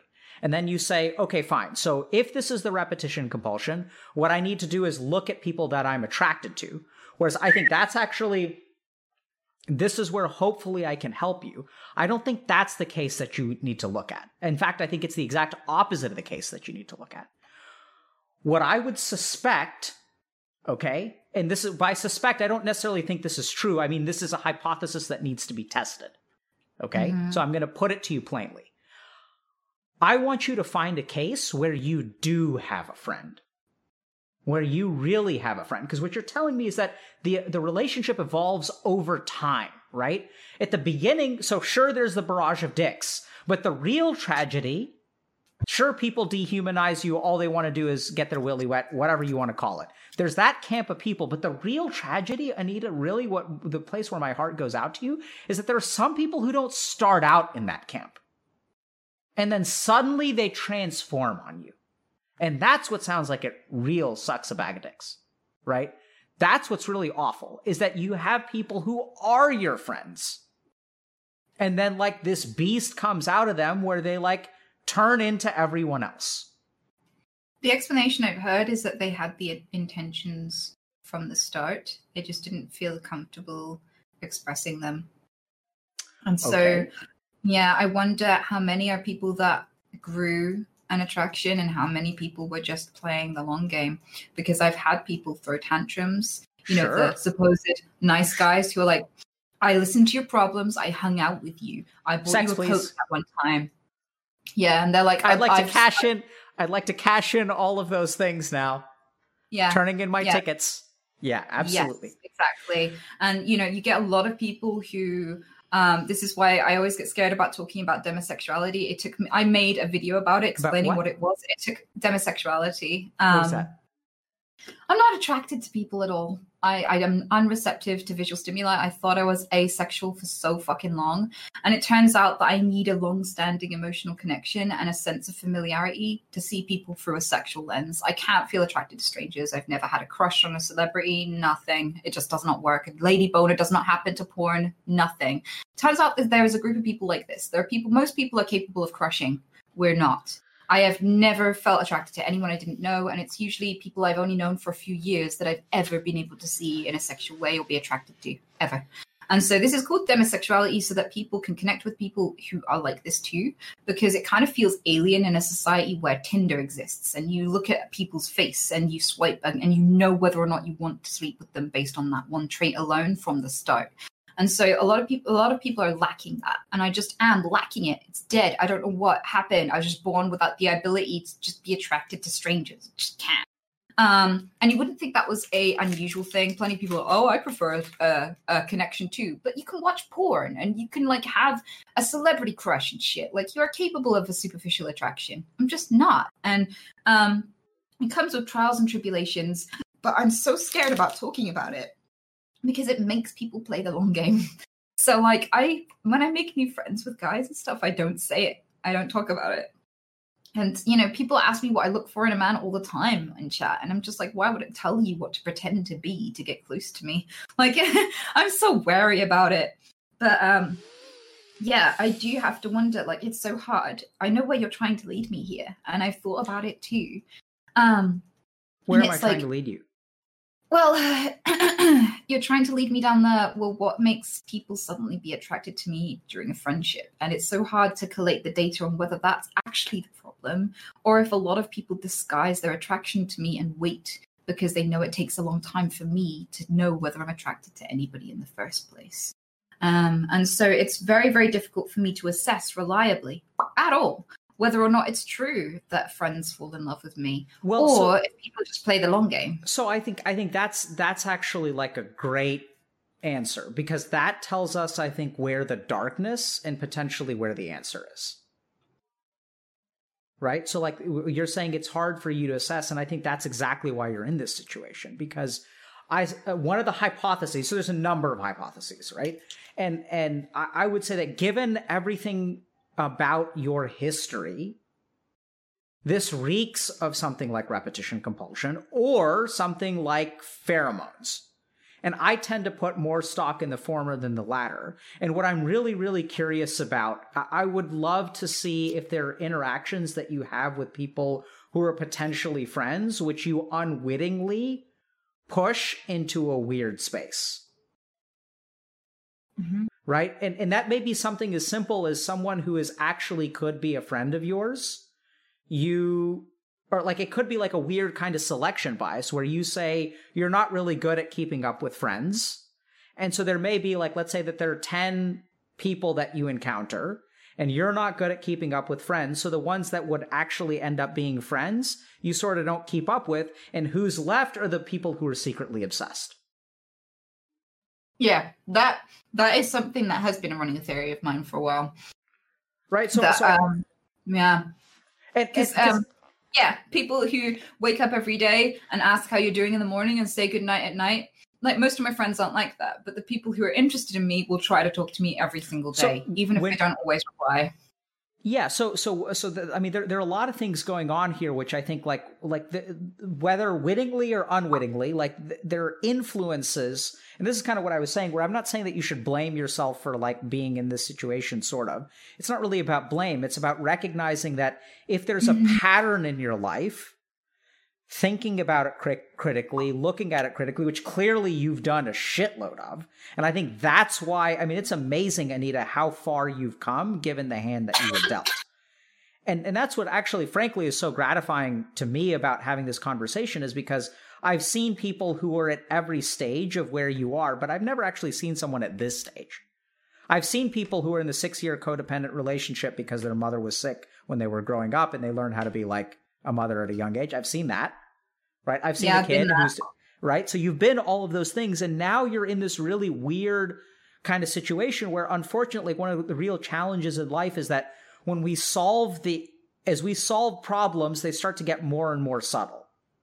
Right. So you've done a lot of personal growth. You've developed a lot of confidence. You've tried to change yourself for other people. You've tried to change other people. You figured out none of that stuff works. So now we're getting to, and this yoga talks a lot about this, that like the most difficult problems to solve are the subtlest. Mm-hmm. And I think what we're really dealing with is like really, really small stuff, probably in the early stages of your potential friendships, where either there's a selection bias or you steer things a certain way, or there are like unconscious reactions that you have that cause you to deviate towards the familiar. right? And then there's also like really, really simple epidemiologic stuff, which is like you're a Twitch streamer, so you're going to attract a certain kind of person. But what I'm hearing from you is that doesn't seem to be that big of a deal, because it sounds like you have a lot of interactions outside of Twitch and stuff like that, and you should run into normal people. And the last thing is that you do use the word friends, so it sounds like you actually have friends, which has been confusing me for a while. So I have my editor. I've known him for 10 years. He's amazing. He's never hit on me, ever. He's always gone for a different kind of person, which has been oddly comforting to me. We've done a lot of rescue work together, but we don't have a close friendship. And a behavior, well, we do in some ways, but not most. So what I consider a close friendship is someone I spend a lot of time with. And I find it really, really difficult to do that with people. One of the reasons why I'm underinvested in friendships is because if I feel like if I spend too much time with someone, that it can fall apart. Like, you give more room for mistakes, for misunderstandings, for bitterness, this sort of stuff. So if you hang out with someone once every couple of months, you play a few games with them here and there, they are at the right distance where they can't get over-invested in the friendship and start hitting on you, but you also don't actively annoy them. And if you are mildly annoying, like once or twice, you won't happen loads and loads in a week and you lose them. So I do hold people at a certain distance. Yeah, but I mean, that's what I'm fucking talking about. That's like, this is what I'm talking about. Like, you know this shit, right? And you're like, why don't I have friends? And you're like, it's because I hold people at a distance because I'm afraid if they get too close, then they're going to fall in love with me. Yeah, but the result is that I have a handful of friends that I've known for years and I love them deeply. And I feel like it's partly because I've kept them at just the right distance. I feel like I get to hang out with them, really love those days I spend with them. I keep them spread out. Do you want to spend more time with them? No, because then awful things might happen. Okay, so see, that's where, so you do this thing a lot where I sometimes ask you what you want, and instead of answering what you want, you talk about what's going to happen. True. But there is what you want and there is what's going to happen. Absolutely. But I'm just saying it's important for you to not conflate the two. I'm not disputing that that's what's going to happen because that's been your experience. But I suspect that something around this realm of stuff, right? Like, if you have a pattern that repeats in your life, are you responsible for it? Like, should you blame yourself if men are attracted to you and change what you wear and stuff like that? Like, I don't want to go down that road, but at the same time, I do feel that as a human being, you have some degree of agency and control over your life. And in fact, hearing your story, I think exemplifies that principle, that you were a particular way and you started to make changes in the way that you treated yourself. You started to make changes in the kinds of people that you hung out with. And you're no longer in codependent relationships with arguably abusive people. And the next step, I think, is one of subtlety, where you found that, okay, you keep people at arm's length and they're kind of friends for a while. And if you're too emotionally intimate with them too quickly, they tend to fall in love with you. And some of them play the long game and whatnot and whatnot and whatnot. All that, I think, is perfect. But I think you just keep on moving in that direction. Keep on paying attention to yourself and try to accelerate a friendship a little bit more. And be careful, because I suspect that sometimes, there's old pattern territory, which is like emotionally intimate friendships. And then there's new safe friendships, which are kind of temporally distant or geographically distant or emotionally distant in like drips and drops at regular intervals that doesn't cross the line into the old familiar territory. But I think the closer you get to that border and the more you pay attention to yourself, there's no fucking way, Anita, that if you don't explore this more, you're not going to learn something valuable. Mm-hmm. I just don't buy that. The one thing that I have absolute confidence in is that if you understood the repetition compulsion at the age of 9, and you grew up with your mom, and then you had a toxic amount of positivity and self-deprecation and putting other people first, and then you show up a few months later, pissed at the whole world, that's an immense amount of growth. I think if you just keep... I don't know. I think it's hard from this session to really understand what is a jump and what's not. I kind of feel like... So I do think that my generosity is real. I do think that my urge to connect with others and be beneficial to others is real. I don't think it's an issue. I don't think that just because I grew up a carer, that altruism isn't fucking real. I don't think that it's a flaw with me. I don't think that I'm deranged. I don't think that I donated £1,000 to you because I'm hot potatoing other people's generosity. I think that there's something intrinsic in all of us that feels good when we do good, and it doesn't have to benefit us directly. I think that's real in people that have suffered just as much as people who haven't. I think it's real in me, even though I had a fucked up childhood. I don't think it's a symptom. I think it's an aspect, and a positive aspect of me. And I think that the more that I know it's very easy. There is this risk when you're a therapist that you draw false correlations sometimes because you're so used to this pattern. And I do it myself, even though I'm not being a therapist to others. But one of the common things is like a lot of therapists who receive children who've been put into foster care or have been, have lost both their parents, they tend to think that people who've lost both their parents tend to be criminals or have issues.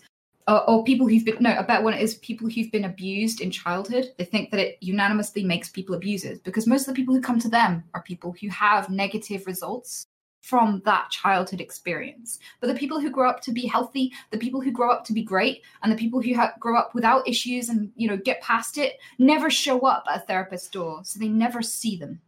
And so there's this idea that a higher percentage of people who have childhood trauma have issues than actually do. Because believe it or not, sometimes people go through hard shit and get over it. What are you hearing me say? I'm hearing you say that this is somehow my fault.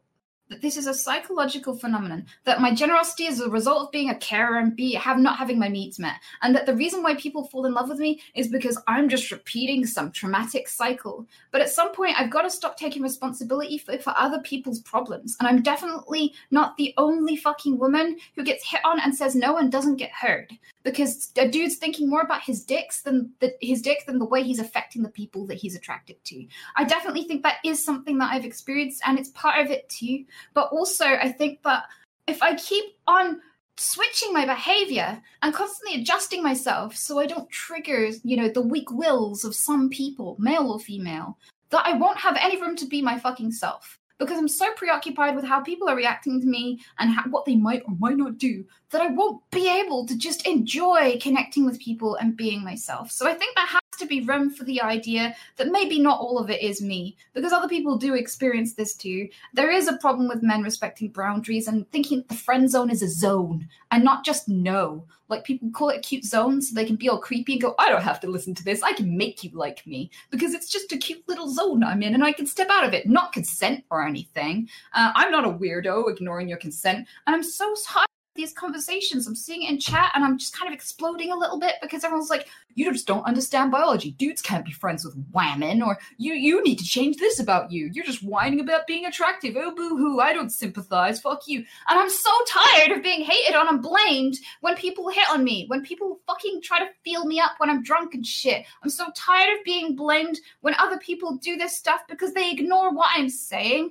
And I'm so tired of adjusting myself, being this, being that, being cold, being soft, being warm, being friendly, fucking punching people in the face. I'm tired of wearing this, wearing that. I'm tired of being held responsible for the way that people behave when the truth of the matter is that my no is not a zone that you get out of. It's a fucking no. So let me clarify. So you're saying that I'm saying that this is your fault and that you create this because of some psychological thing that happened in your childhood. That your altruism is a reaction to some sort of psychological trauma. That's sometimes what you're hearing me say. It is. So, sometimes I feel like you're directing me to a sense of responsibility for other people's actions when we don't control them. And it's not always because I'm attracting people. I am thinking the routes that you're taking me. I've spoken to therapists in the past, and I've talked about how I interact with people. I've talked about why. I've talked about why with people that I've stopped being friends with. I've had very sober, cold conversations with people who turned into fucking creeps and gone, why did this happen? I don't want it to happen again. And I have also talked to therapists about why. And what I hear from you sometimes is that you're diagnosing not just my altruism, but other people's disrespect of my boundaries, which I'm far too accommodating of. I let it go on for too long, and that's on me. I know it is. But I do give clear signs that people should listen to along the way. And I do think that it's not just me. I do think that there are things that other people have to take responsibility for too. And it's something it took me a long time to recognize. Yeah, so just curious. So thank you for clarifying that. And I apologize for conveying that sentiment. So I just want to make sure I want to apologize appropriately. So I want to make sure I understand, what am I diagnosing you with? So you see it as a repetition compulsion, that there's some aspect of my behavior that traps me specifically in this loop. That there is an active aspect of my behavior that makes people behave in a way that they shouldn't. Okay. So I agree with some of that. So let me try to clarify, and then you let me know if an apology is appropriate. I'm happy to, because this conversation just took a turn that was really not where I was intending to go. And if I made a mistake, I'm more than happy to apologize for it. I just really want to understand what that mistake is. Mm-hmm. So the reason I brought up the repetition compulsion with you is, so let me walk you through my reasoning, and then you let me know whether an apology is appropriate or not. Mm-hmm. So generally speaking, human beings tend to encounter common situations in life, right? Like we run into the same problems over and over and over again. Mm-hmm. And here's what I heard you say. So I heard you say that you run into this problem over and over and over again, and it's hard for you to make friends because they don't respect your boundaries, and sometimes you're overly accommodating and things like that. Fine. I accept that. I accept that you're in the situation that you're in. I accept that it's very difficult for you to make friends. I accept that people start with friendship and then ask for more. I accept that you have tried to change yourself to accommodate them, right? You've tried to transform yourself to control their behavior, and that's not fair to you, and that's not the right answer, which I agree completely. You've also tried to change them, which isn't your fucking responsibility because it's their job to change themselves. You're not responsible for changing someone else. I completely agree with that. Mm-hmm. And so then we end up with this reality, right? Because that's what you're telling me, Anita, is that irrespective of you trying to change yourself and irrespective of you trying to change other people, you're fucking stuck and people don't respect you. They don't respect your boundaries. Either they're just looking to get their willy wet, or they're playing the long game, or at the end of the day, they start out as friends and then something happens, and then even though you've been crystal clear, you wind up in this situation. Mm-hmm. We on the same page there. Mm-hmm.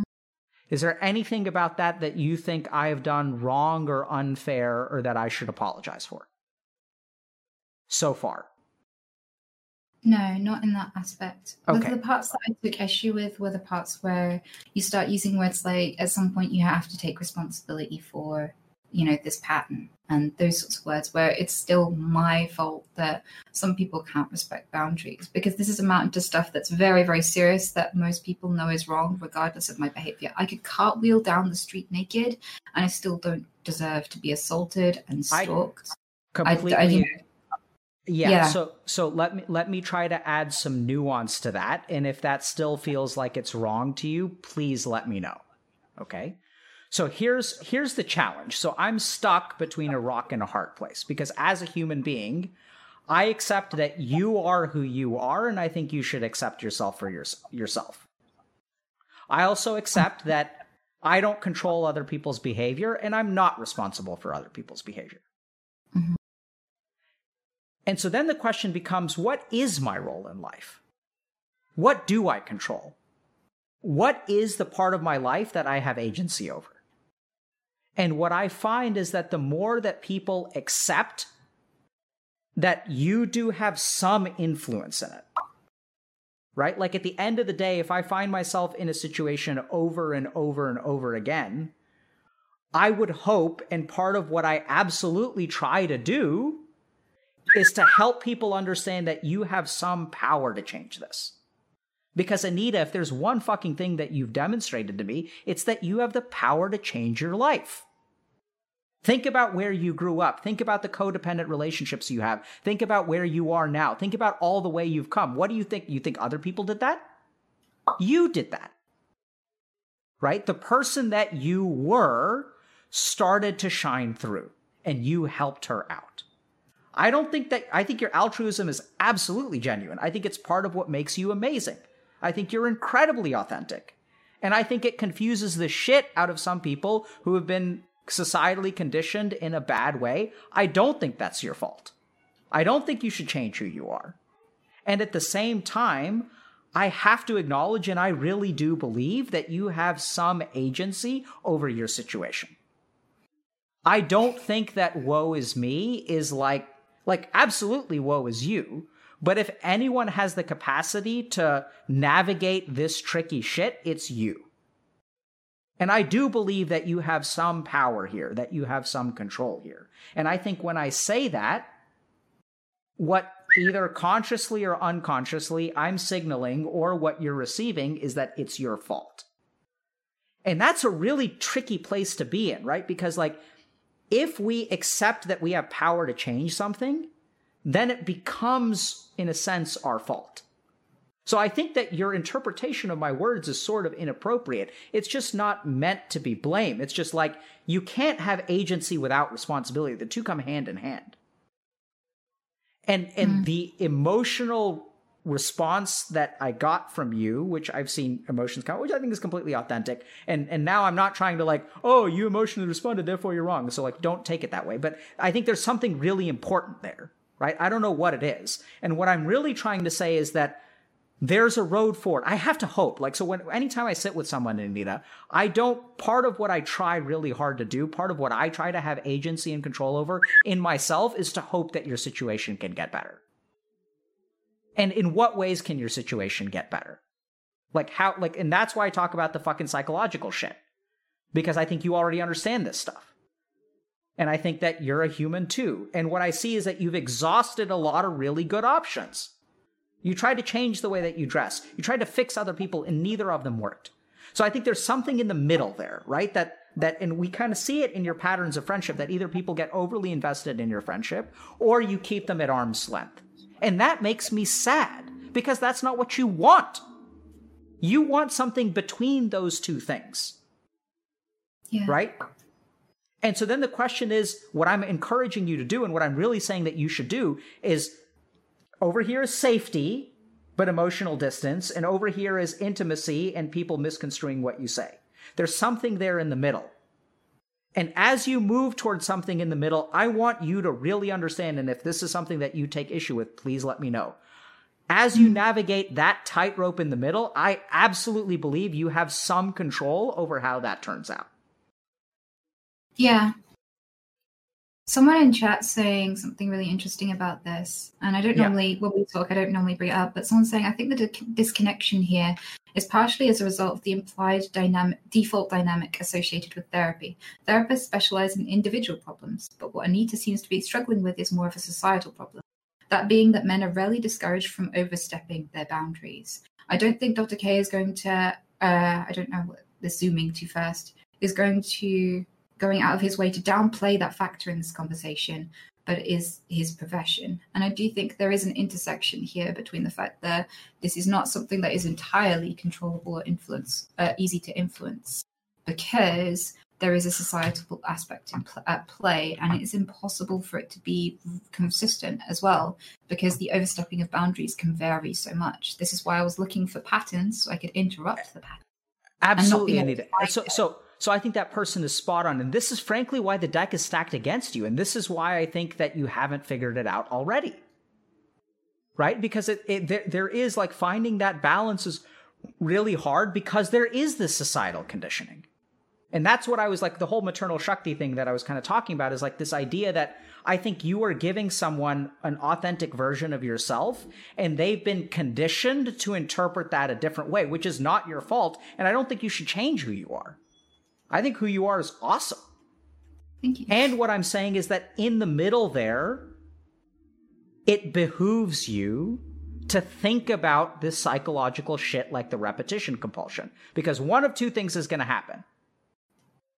On the one hand, sure, maybe I'm judging you and I'm saying, oh, this is the repetition component, blah, blah, blah, Freud, blah, blah, blah, blah, blah, blah, blah. This is what's going on with you, Anita. I have it all figured out. I don't give a shit about that. I don't give a shit about figuring it out. What I'm saying is if there's any mileage to be picked up there to get you in the direction that you want to go, if there's even 1% of the repetition compulsion that lets you walk that tightrope, fucking look at it. And rather than me analyzing it, you're the one who used the phrase repetition compulsion. So I'm like, damn right, Anita, see if that's what's going on. I can't give you answers, Anita. I can't give you conclusions. The most I can do is give you hypotheses. Yeah. And there's something here where I think that you should be authentic.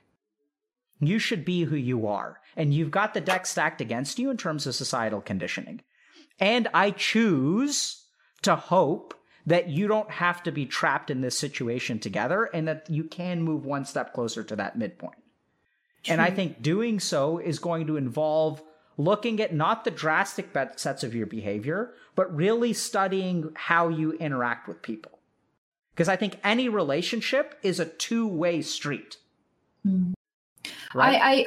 I also know that first person perspective, it's very easy to miss things that the person perspective would get far more easily. It's like my aim is terrible when I'm first person, but when I'm third person in a shooter, I can suddenly actually connect with the headshots and click heads. And so I think I've asked my closest friends who are with me when things have happened and gone, did I do anything to make him think that I'm attracted to him? Did I do anything to make him think that this was okay? And so far, the resounding aspect that I don't miss this, I see it, but I don't know how to avoid it, is like they were saying, well, he pushed boundaries here and here and here. And normally I'd have gotten pissed off, punched him, kicked him away, kicked him to the curb, and you were forgiving. Like you did say, yeah. So, see, that's one of the things that really, really frustrates me, because I think like that's the problem there is that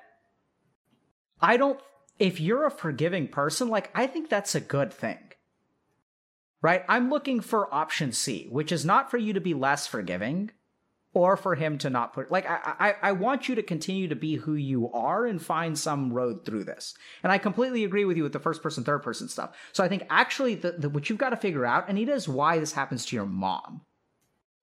Yeah, well, when I look at my mom, because I thought about that too, and I look at my mom and she's very, very capable. So like everything about her is just genuinely admirable and awesome. And there are aspects of it that don't apply to me. For example, pretty much most of her boyfriends have been gay, like completely gay, like never had a girlfriend before or after her.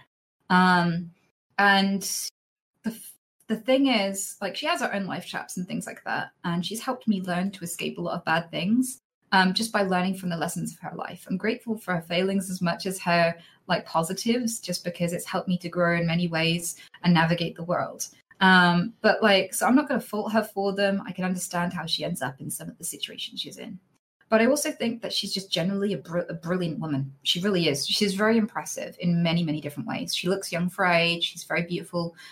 She's like really unique. She's like this goth, and she has like really great makeup and really great personality, and she's interested in all these cool things. She's a fantastic artist. She's a scientist. She's a photographer. She was a dancer, and she aced all of those things. And she has a myriad of other, she was a kickboxer, and she competed against men and won things because she was very, very good at it. Everything she tries her hand at, she's amazing at. And to this day, she's really crippled by a very, very debilitating illness. And she still finds ways to create beautiful things and do very impressive things. She's just very, very amazing in every respect. And a lot of guys don't just look at her and think, I like her. They think, I want to be her. This is why so many gay guys like her as well, because they don't just like her. They want to be her. She is if they could be a woman, they would be her, sort of thing.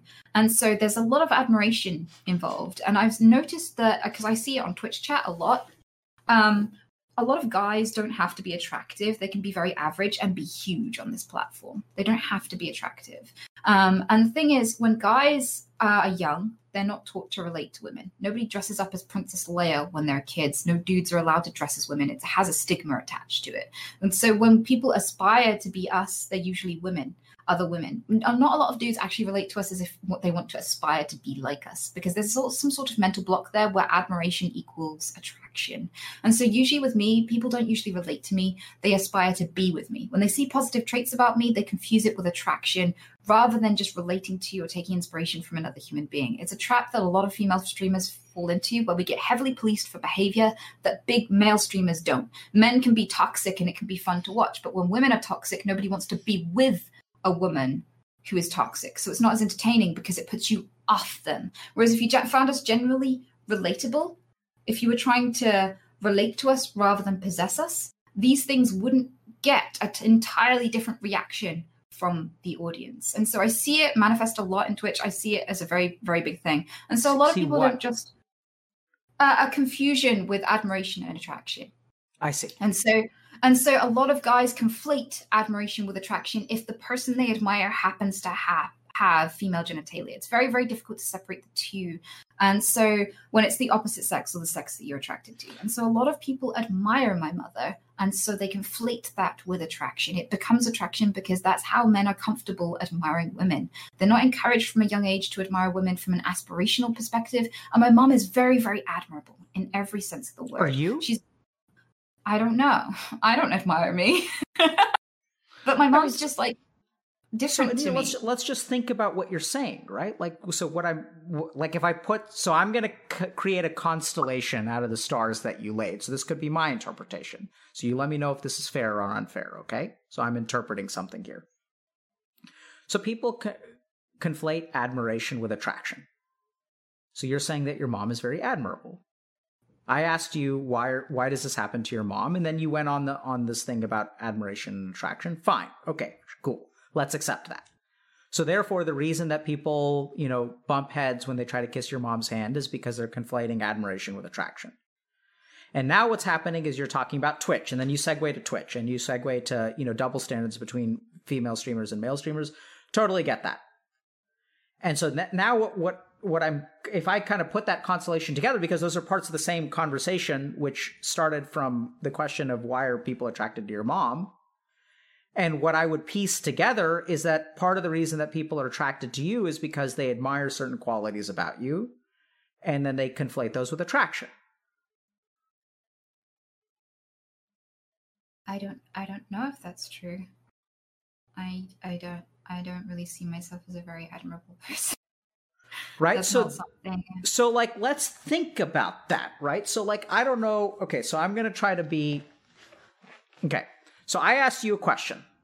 Why are people attracted to your mom? And you said they conflate admiration with attraction. And then you talked about Twitch.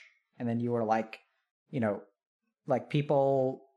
Anyway, so I think there are a lot of qualities about you that are very admirable. And if you're confused about why people are attracted to you and why this keeps happening, like my point is that this confusion can be understood, right? Like your confusion about why this pattern happens, I believe as a scientist, generally speaking, if you look into patterns, you can find answers. That is also a fault of my profession because my profession is filled with unfalsifiable hypotheses, right? So I can dig into like whatever kind of theory I want to, and you can say whatever you want to, and I can still convince myself that I'm right and you're wrong, that you're just in denial. That's the trump card of the therapist. My patient is in denial, right? So I have to watch out about that cognitive bias, which is why I'm laying it out to you, and I'm trusting you, Anita, because you fucking come this far. You haven't done this shit with my help. The best I can do is give you hypotheses, and then like the person that you are that has gone from where you were when you were a kid to the person that you are now, I have faith that that person can figure that shit out. If I can help him out a little bit, great. So here's the last thing I'll leave you with, okay? Maybe the reason that it's confusing that people are attracted to you is because you don't see what they find admirable. You don't see yourself as admirable, whereas they find you as very admirable. Maybe you're actually a really admirable person, right? Maybe you can talk about your mom and how she creates art and this kind of stuff, and you have some kind of standard in your mind, whatever. But that if I were to tell you, and I was going to sound weird, but like, let's just lay this out, right? You're an authentic person. You genuinely care about people. You go out of your way to try to help people. You care about animals. You oftentimes put other people ahead of yourself. You're intelligent. You think about societal problems. You're self-reflective. You're a streamer on Twitch. You're charismatic. When people attack you with toxicity, you respond with humor. You wear a hat on your head that says simp. You joke about being bald and then normalize that experience for other people. You take something that is one of the most shame-inducing things in the world for men, let alone women. If you want to talk about double standards there, talk about baldness. And then you scratch your head when people think you're admirable.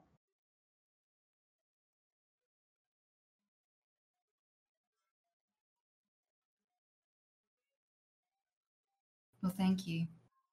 I don't think there's a lot of room for women to see themselves as admirable. I think it's very, very difficult because there are songs about how the most attractive thing about a woman is when she doesn't know she's attractive. There are bits in TV shows and sitcoms find a girl with low self-esteem because they'll do more in the bedroom. People don't like women who have good self-esteem. The minute you ever try to like yourself, people try to rip it from you constantly and call it narcissistic and conceited. We'll chisel and carve a beautiful statue of a woman and we'll call it beautiful. But if we put a mirror in our hand, we'll call it narcissism. We'll call it vanity. That same statue, because she's admiring the same view everybody else is. It's so difficult to build any self-esteem in this environment. And I think a lot of guys are very heavily intimidated by the idea that someone might know their worth, because a lot of people are insecure and they think if you like yourself, you'll realize that you deserve better than me. And I've seen that, and I've had men say it to me. I've battled with my self-esteem my whole life, and it's very, very difficult to even look for long enough to come to any conclusions because it feels dangerous. Everyone will hate me if I ever admire myself. This is a scary line of thought. I don't know how to compliment myself. I don't know how it can be okay. I don't know if this is a safe thing to talk about. Let's change the subject, because everyone compliments you, but nobody wants you to believe it. And people get offended and take it back if you ever do. If you ever want proof of this, there are whole compilations of women accepting compliments on the internet where guys are like, oh, I didn't know you were full of yourself. I take it back. You know? And so I don't know if it's something that I'm ever not going to find confusing, because I don't live in a world and a space where it's safe for me to ever admire myself. I don't think it's comfortable to sit and think about myself positively. I feel panicked when I do. Like when you're in a stealth game and slowly you get more and more noticed, like you're off in the distance and the NPCs can't quite see you yet, but there's like a rumble pack letting you know that you're about to be seen and you need to hide. And if you stand still long enough, everyone panics and knows you're there and starts attacking you. I feel that little rumble pack warning emotionally anytime I try to think about anything positive about myself. And I know where it comes from, and I see it in other women, and I don't think it can be remedied. I don't think I'm in a position to ever not find this confusing, because it's not safe for me to be okay with myself, to have any self-esteem, let alone compliment myself. And I know that's an issue which makes it really hard to assess what you're putting towards me. You're asking me to see and assess any positive attributes of myself. And I'm saying that emotionally and societally, I'm not in a position to do so. If this is the answer, it's going to be the hardest hurdle of my life to ever clear, because I have to accurately and comfortably see positives in myself. And it's just really fucking scary and hard.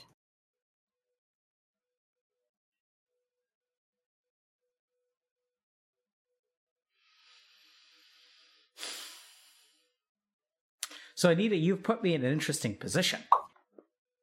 You've put me in a position where having faith in you burdens you. Right? Because my instinctual answer is, I'm glad you understand it. My instinctual answer is, if I have faith that you can do it. Is it going to be hard? Absolutely. Is society running against you? Absolutely. Do you live in a world where you're not allowed to do that? Absolutely. I won't disagree with any of those things. And now we get to the bias of an individual person, a psychiatrist versus a sociologist. So the person in your chat was spot on. So my experience has been that if you want to change the world, this is just mine. I'm not saying it's the only way to do it. My way of trying to change the conditioning of the world has been through self-reflection. Walk this journey yourself and then just let other people watch. And there's a part of me that says it's scary, it's hard. It's insensitive of me to say just try anyway, because if it's too hard, it's too hard. If you're never going to be able to do it, then that's cool. That's fine. I accept that. If you choose that you don't want to try, I accept that too. What I don't accept is that it's going to be impossible for you. Because, Anita, if there's one thing you've demonstrated to me, it's that you've defied the impossible. You've done a lot of things that I've talked to a lot of women who say this is impossible. I've talked to a lot of women in abusive, unhealthy, codependent relationships, and literally, you know why they don't leave? Because it's impossible to leave. Yeah, people feel trapped. Absolutely. It's dangerous to feel trapped. And so who am I gonna put my money on? I'm gonna put my own money on fucking you. Because you felt trapped before and you've come out of it again and again and again. And so Can I I ask you a recognize. question? Yeah, go for it. How do you balance self-esteem? Because this is something that I think a lot of people would benefit. A lot of people that are watching us right now are going to be, the demographic for Twitch is American dudes in IT. Most of them are people that, are not going to relate to the issue of me having too many people fall in love with me. But what they are going to relate to, I think this benefits everyone listening to you right now, is how do you reliably have self-esteem? Because people don't buy shit unless they feel shit. The whole world has a whole economy based on making us feel inferior and insecure because it makes you buy shit to fix it and solve problems that aren't really there. We're all told from a young age we should feel insecure. And I have the additional aspect of everyone's like, your whole value is to be attractive and you should try to be attractive. But if you feel attractive, we'll hate you and that's unattractive. So you have to be attractive and you have to be awesome and perfect and have a great personality and be fun and like computer games like me and do this and do that, right? And eat loads of food, but simultaneously stay really slim. I love a girl who eats so long as she's anorexic. So there are loads of double standards that are so hard to live up to. It's so hard to feel like you're on the right track because people criticize you every step of the way. How do you have good self-esteem? And then if you do manage to like something about yourself, how do you hold on to it in a world that just hates you if you ever acknowledge it? It's a very good question. It's the right question, which is more important. Because I think that applies to everyone here. I barely know anyone who genuinely is like, fuck yeah, I'm awesome.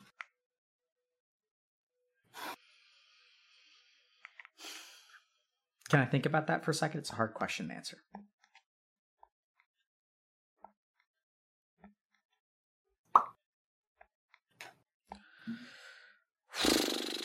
Okay, Anita, so I don't know if I can answer the question generally, but I think I can answer it for you. So, the first thing is that I think you're actually well on your way. You are walking the path that, in my experience, leads to self-esteem. Which is in the first phase, denial, right? Oh, I'm not angry. Other people are better than I am. Things like that. I'm using psychological terms that can be judgmental, but if you go back and watch our first interview, it was I'm not worth it, right? And now you're saying something else, which is that I do deserve this, and it's frustrating that I'm not getting it.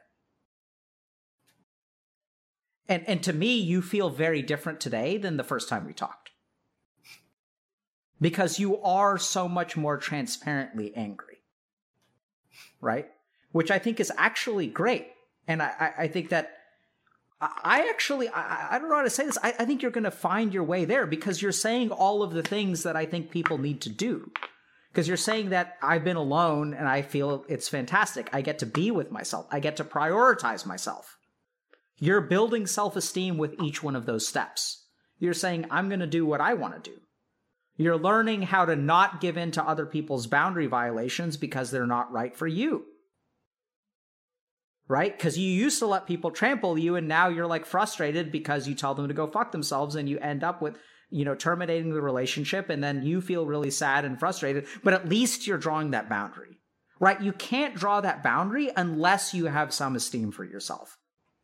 Because you used to put them ahead of you, and you just let them cross all over it. But you stopped doing that. So I think that the bizarre thing is you say, how do I have self-esteem? I don't have it. And this is the part of me where now I get to be real arrogant. I think you have more self-esteem than you realize. It's just so fucking foreign to you, you don't know what it looks like. True. It's not consistent yet. There are still people who cross my boundaries and I still flounder a bit. It's not fully there yet. Sure. I'm still struggling. Sure. But I have an idea of that this is unacceptable and that's new. So what I said is that you're on the path, right? And I think if you keep doing what you're doing, you'll get there, right? Because I have faith in the person who has brought you this far. Because she's in your corner and she's caring about you. She learned how to care about herself.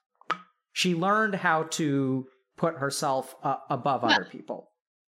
Right? And that person also willingly puts other people ahead of her. It's not like a good thing or a bad thing. You can be genuinely altruistic. It's totally fine. And I think that as you learn to continue to navigate yourself, as you start to look at your relationships more closely, as you start to navigate what agency you do have in relationships, I think that self-esteem will grow. And you still accept what I say about you as a compliment. You say thank you. The question is, do you believe I'm right?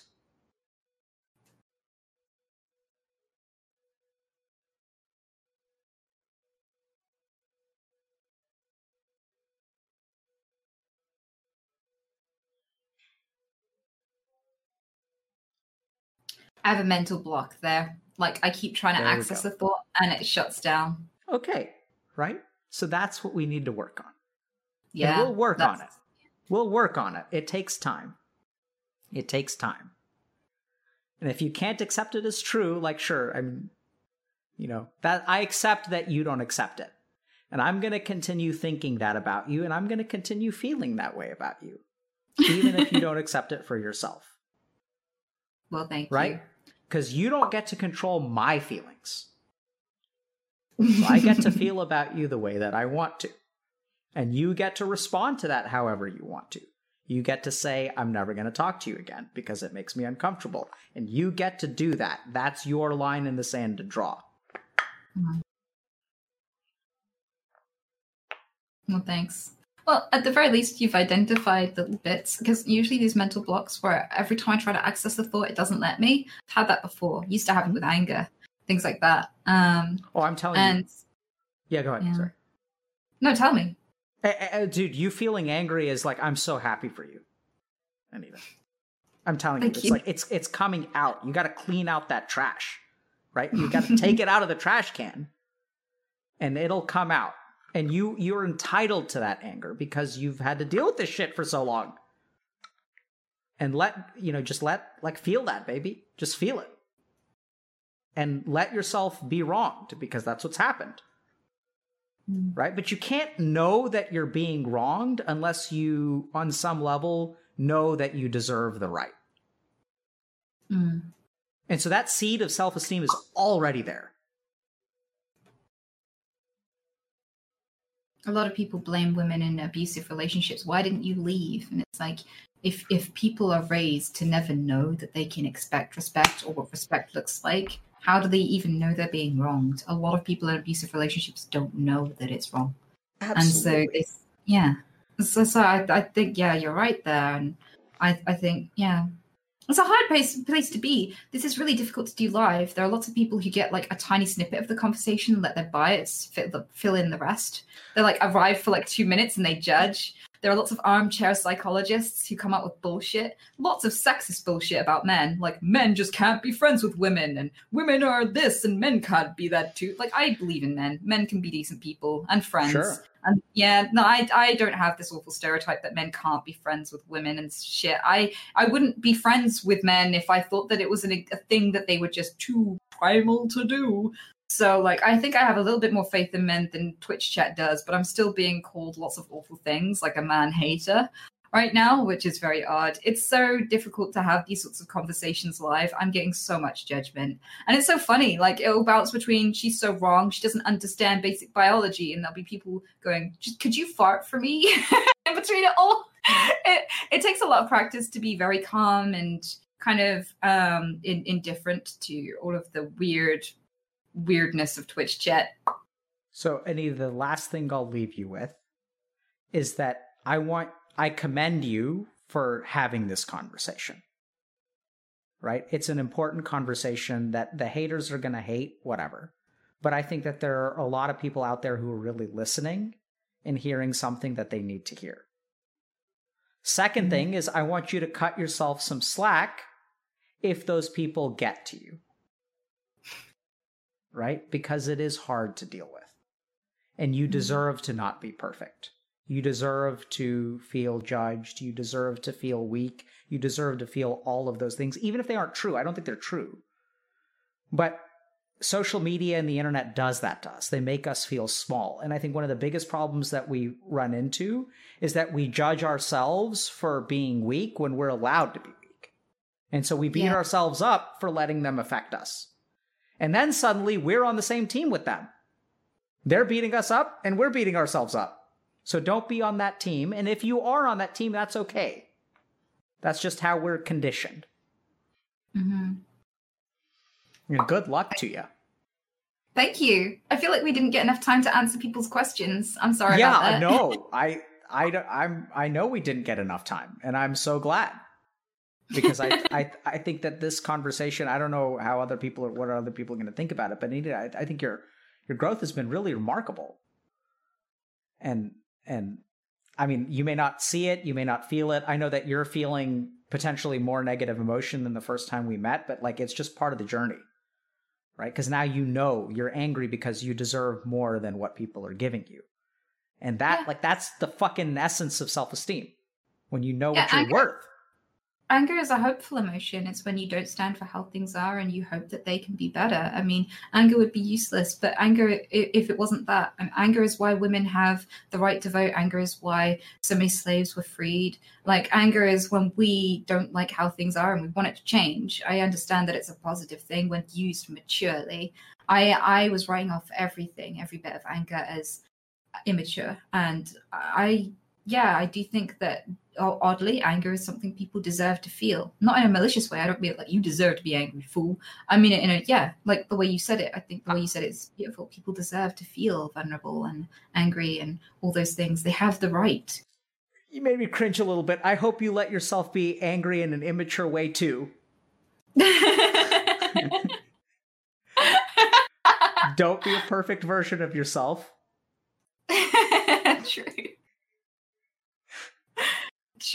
True. Yeah. Okay. I'm glad you caught me on that one. Yeah, you gotta be careful. Yeah. You get to be inappropriately angry. You get to just have a bad day because people are mistreating you and take it out on other people. You should apologize afterward, but you get to feel that way. Mm-hmm. I'll try not to, though. Yeah, try not to. But don't beat yourself up if you slip up from time to time. Because it's a process. It's a journey. Cool? Yeah, definitely. I'm sorry if I did that with you. I mean, I'm under a lot of pressure right now. There are thousands of people blaming me for the situation I'm in right now. So it felt like a little bit much. But I hope you didn't feel disrespected during this conversation because I have a lot of respect for you. No, I didn't feel disrespected. In fact, I'm really, really glad that you shared that with me. Good. Because, Anita, telling me that I did something that was not fair or judgmental is not disrespectful. This is my whole point. You get to say I'm disrespectful if I'm disrespectful. And I have to listen to that. Right? It's not like I can't fuck up. Like, you get to say that. You get to say, Dr. K, you're being an asshole. You're being judgmental. And then we sit down and we look at, like, what's going on there. Like, you get to say that, man. Woman, sorry. It's fine. All right. Anyway, I really enjoyed this. Good luck to you. Good luck on your journey. Thank you. And thanks a lot. And, haters are going to hate. I don't know what to say. There are a lot of us out there who are also rooting for you. So thank you. Send the haters our way. We try to talk to them and see where they're coming from. Thank you. Cool. Well, good luck. Take care. Yeah.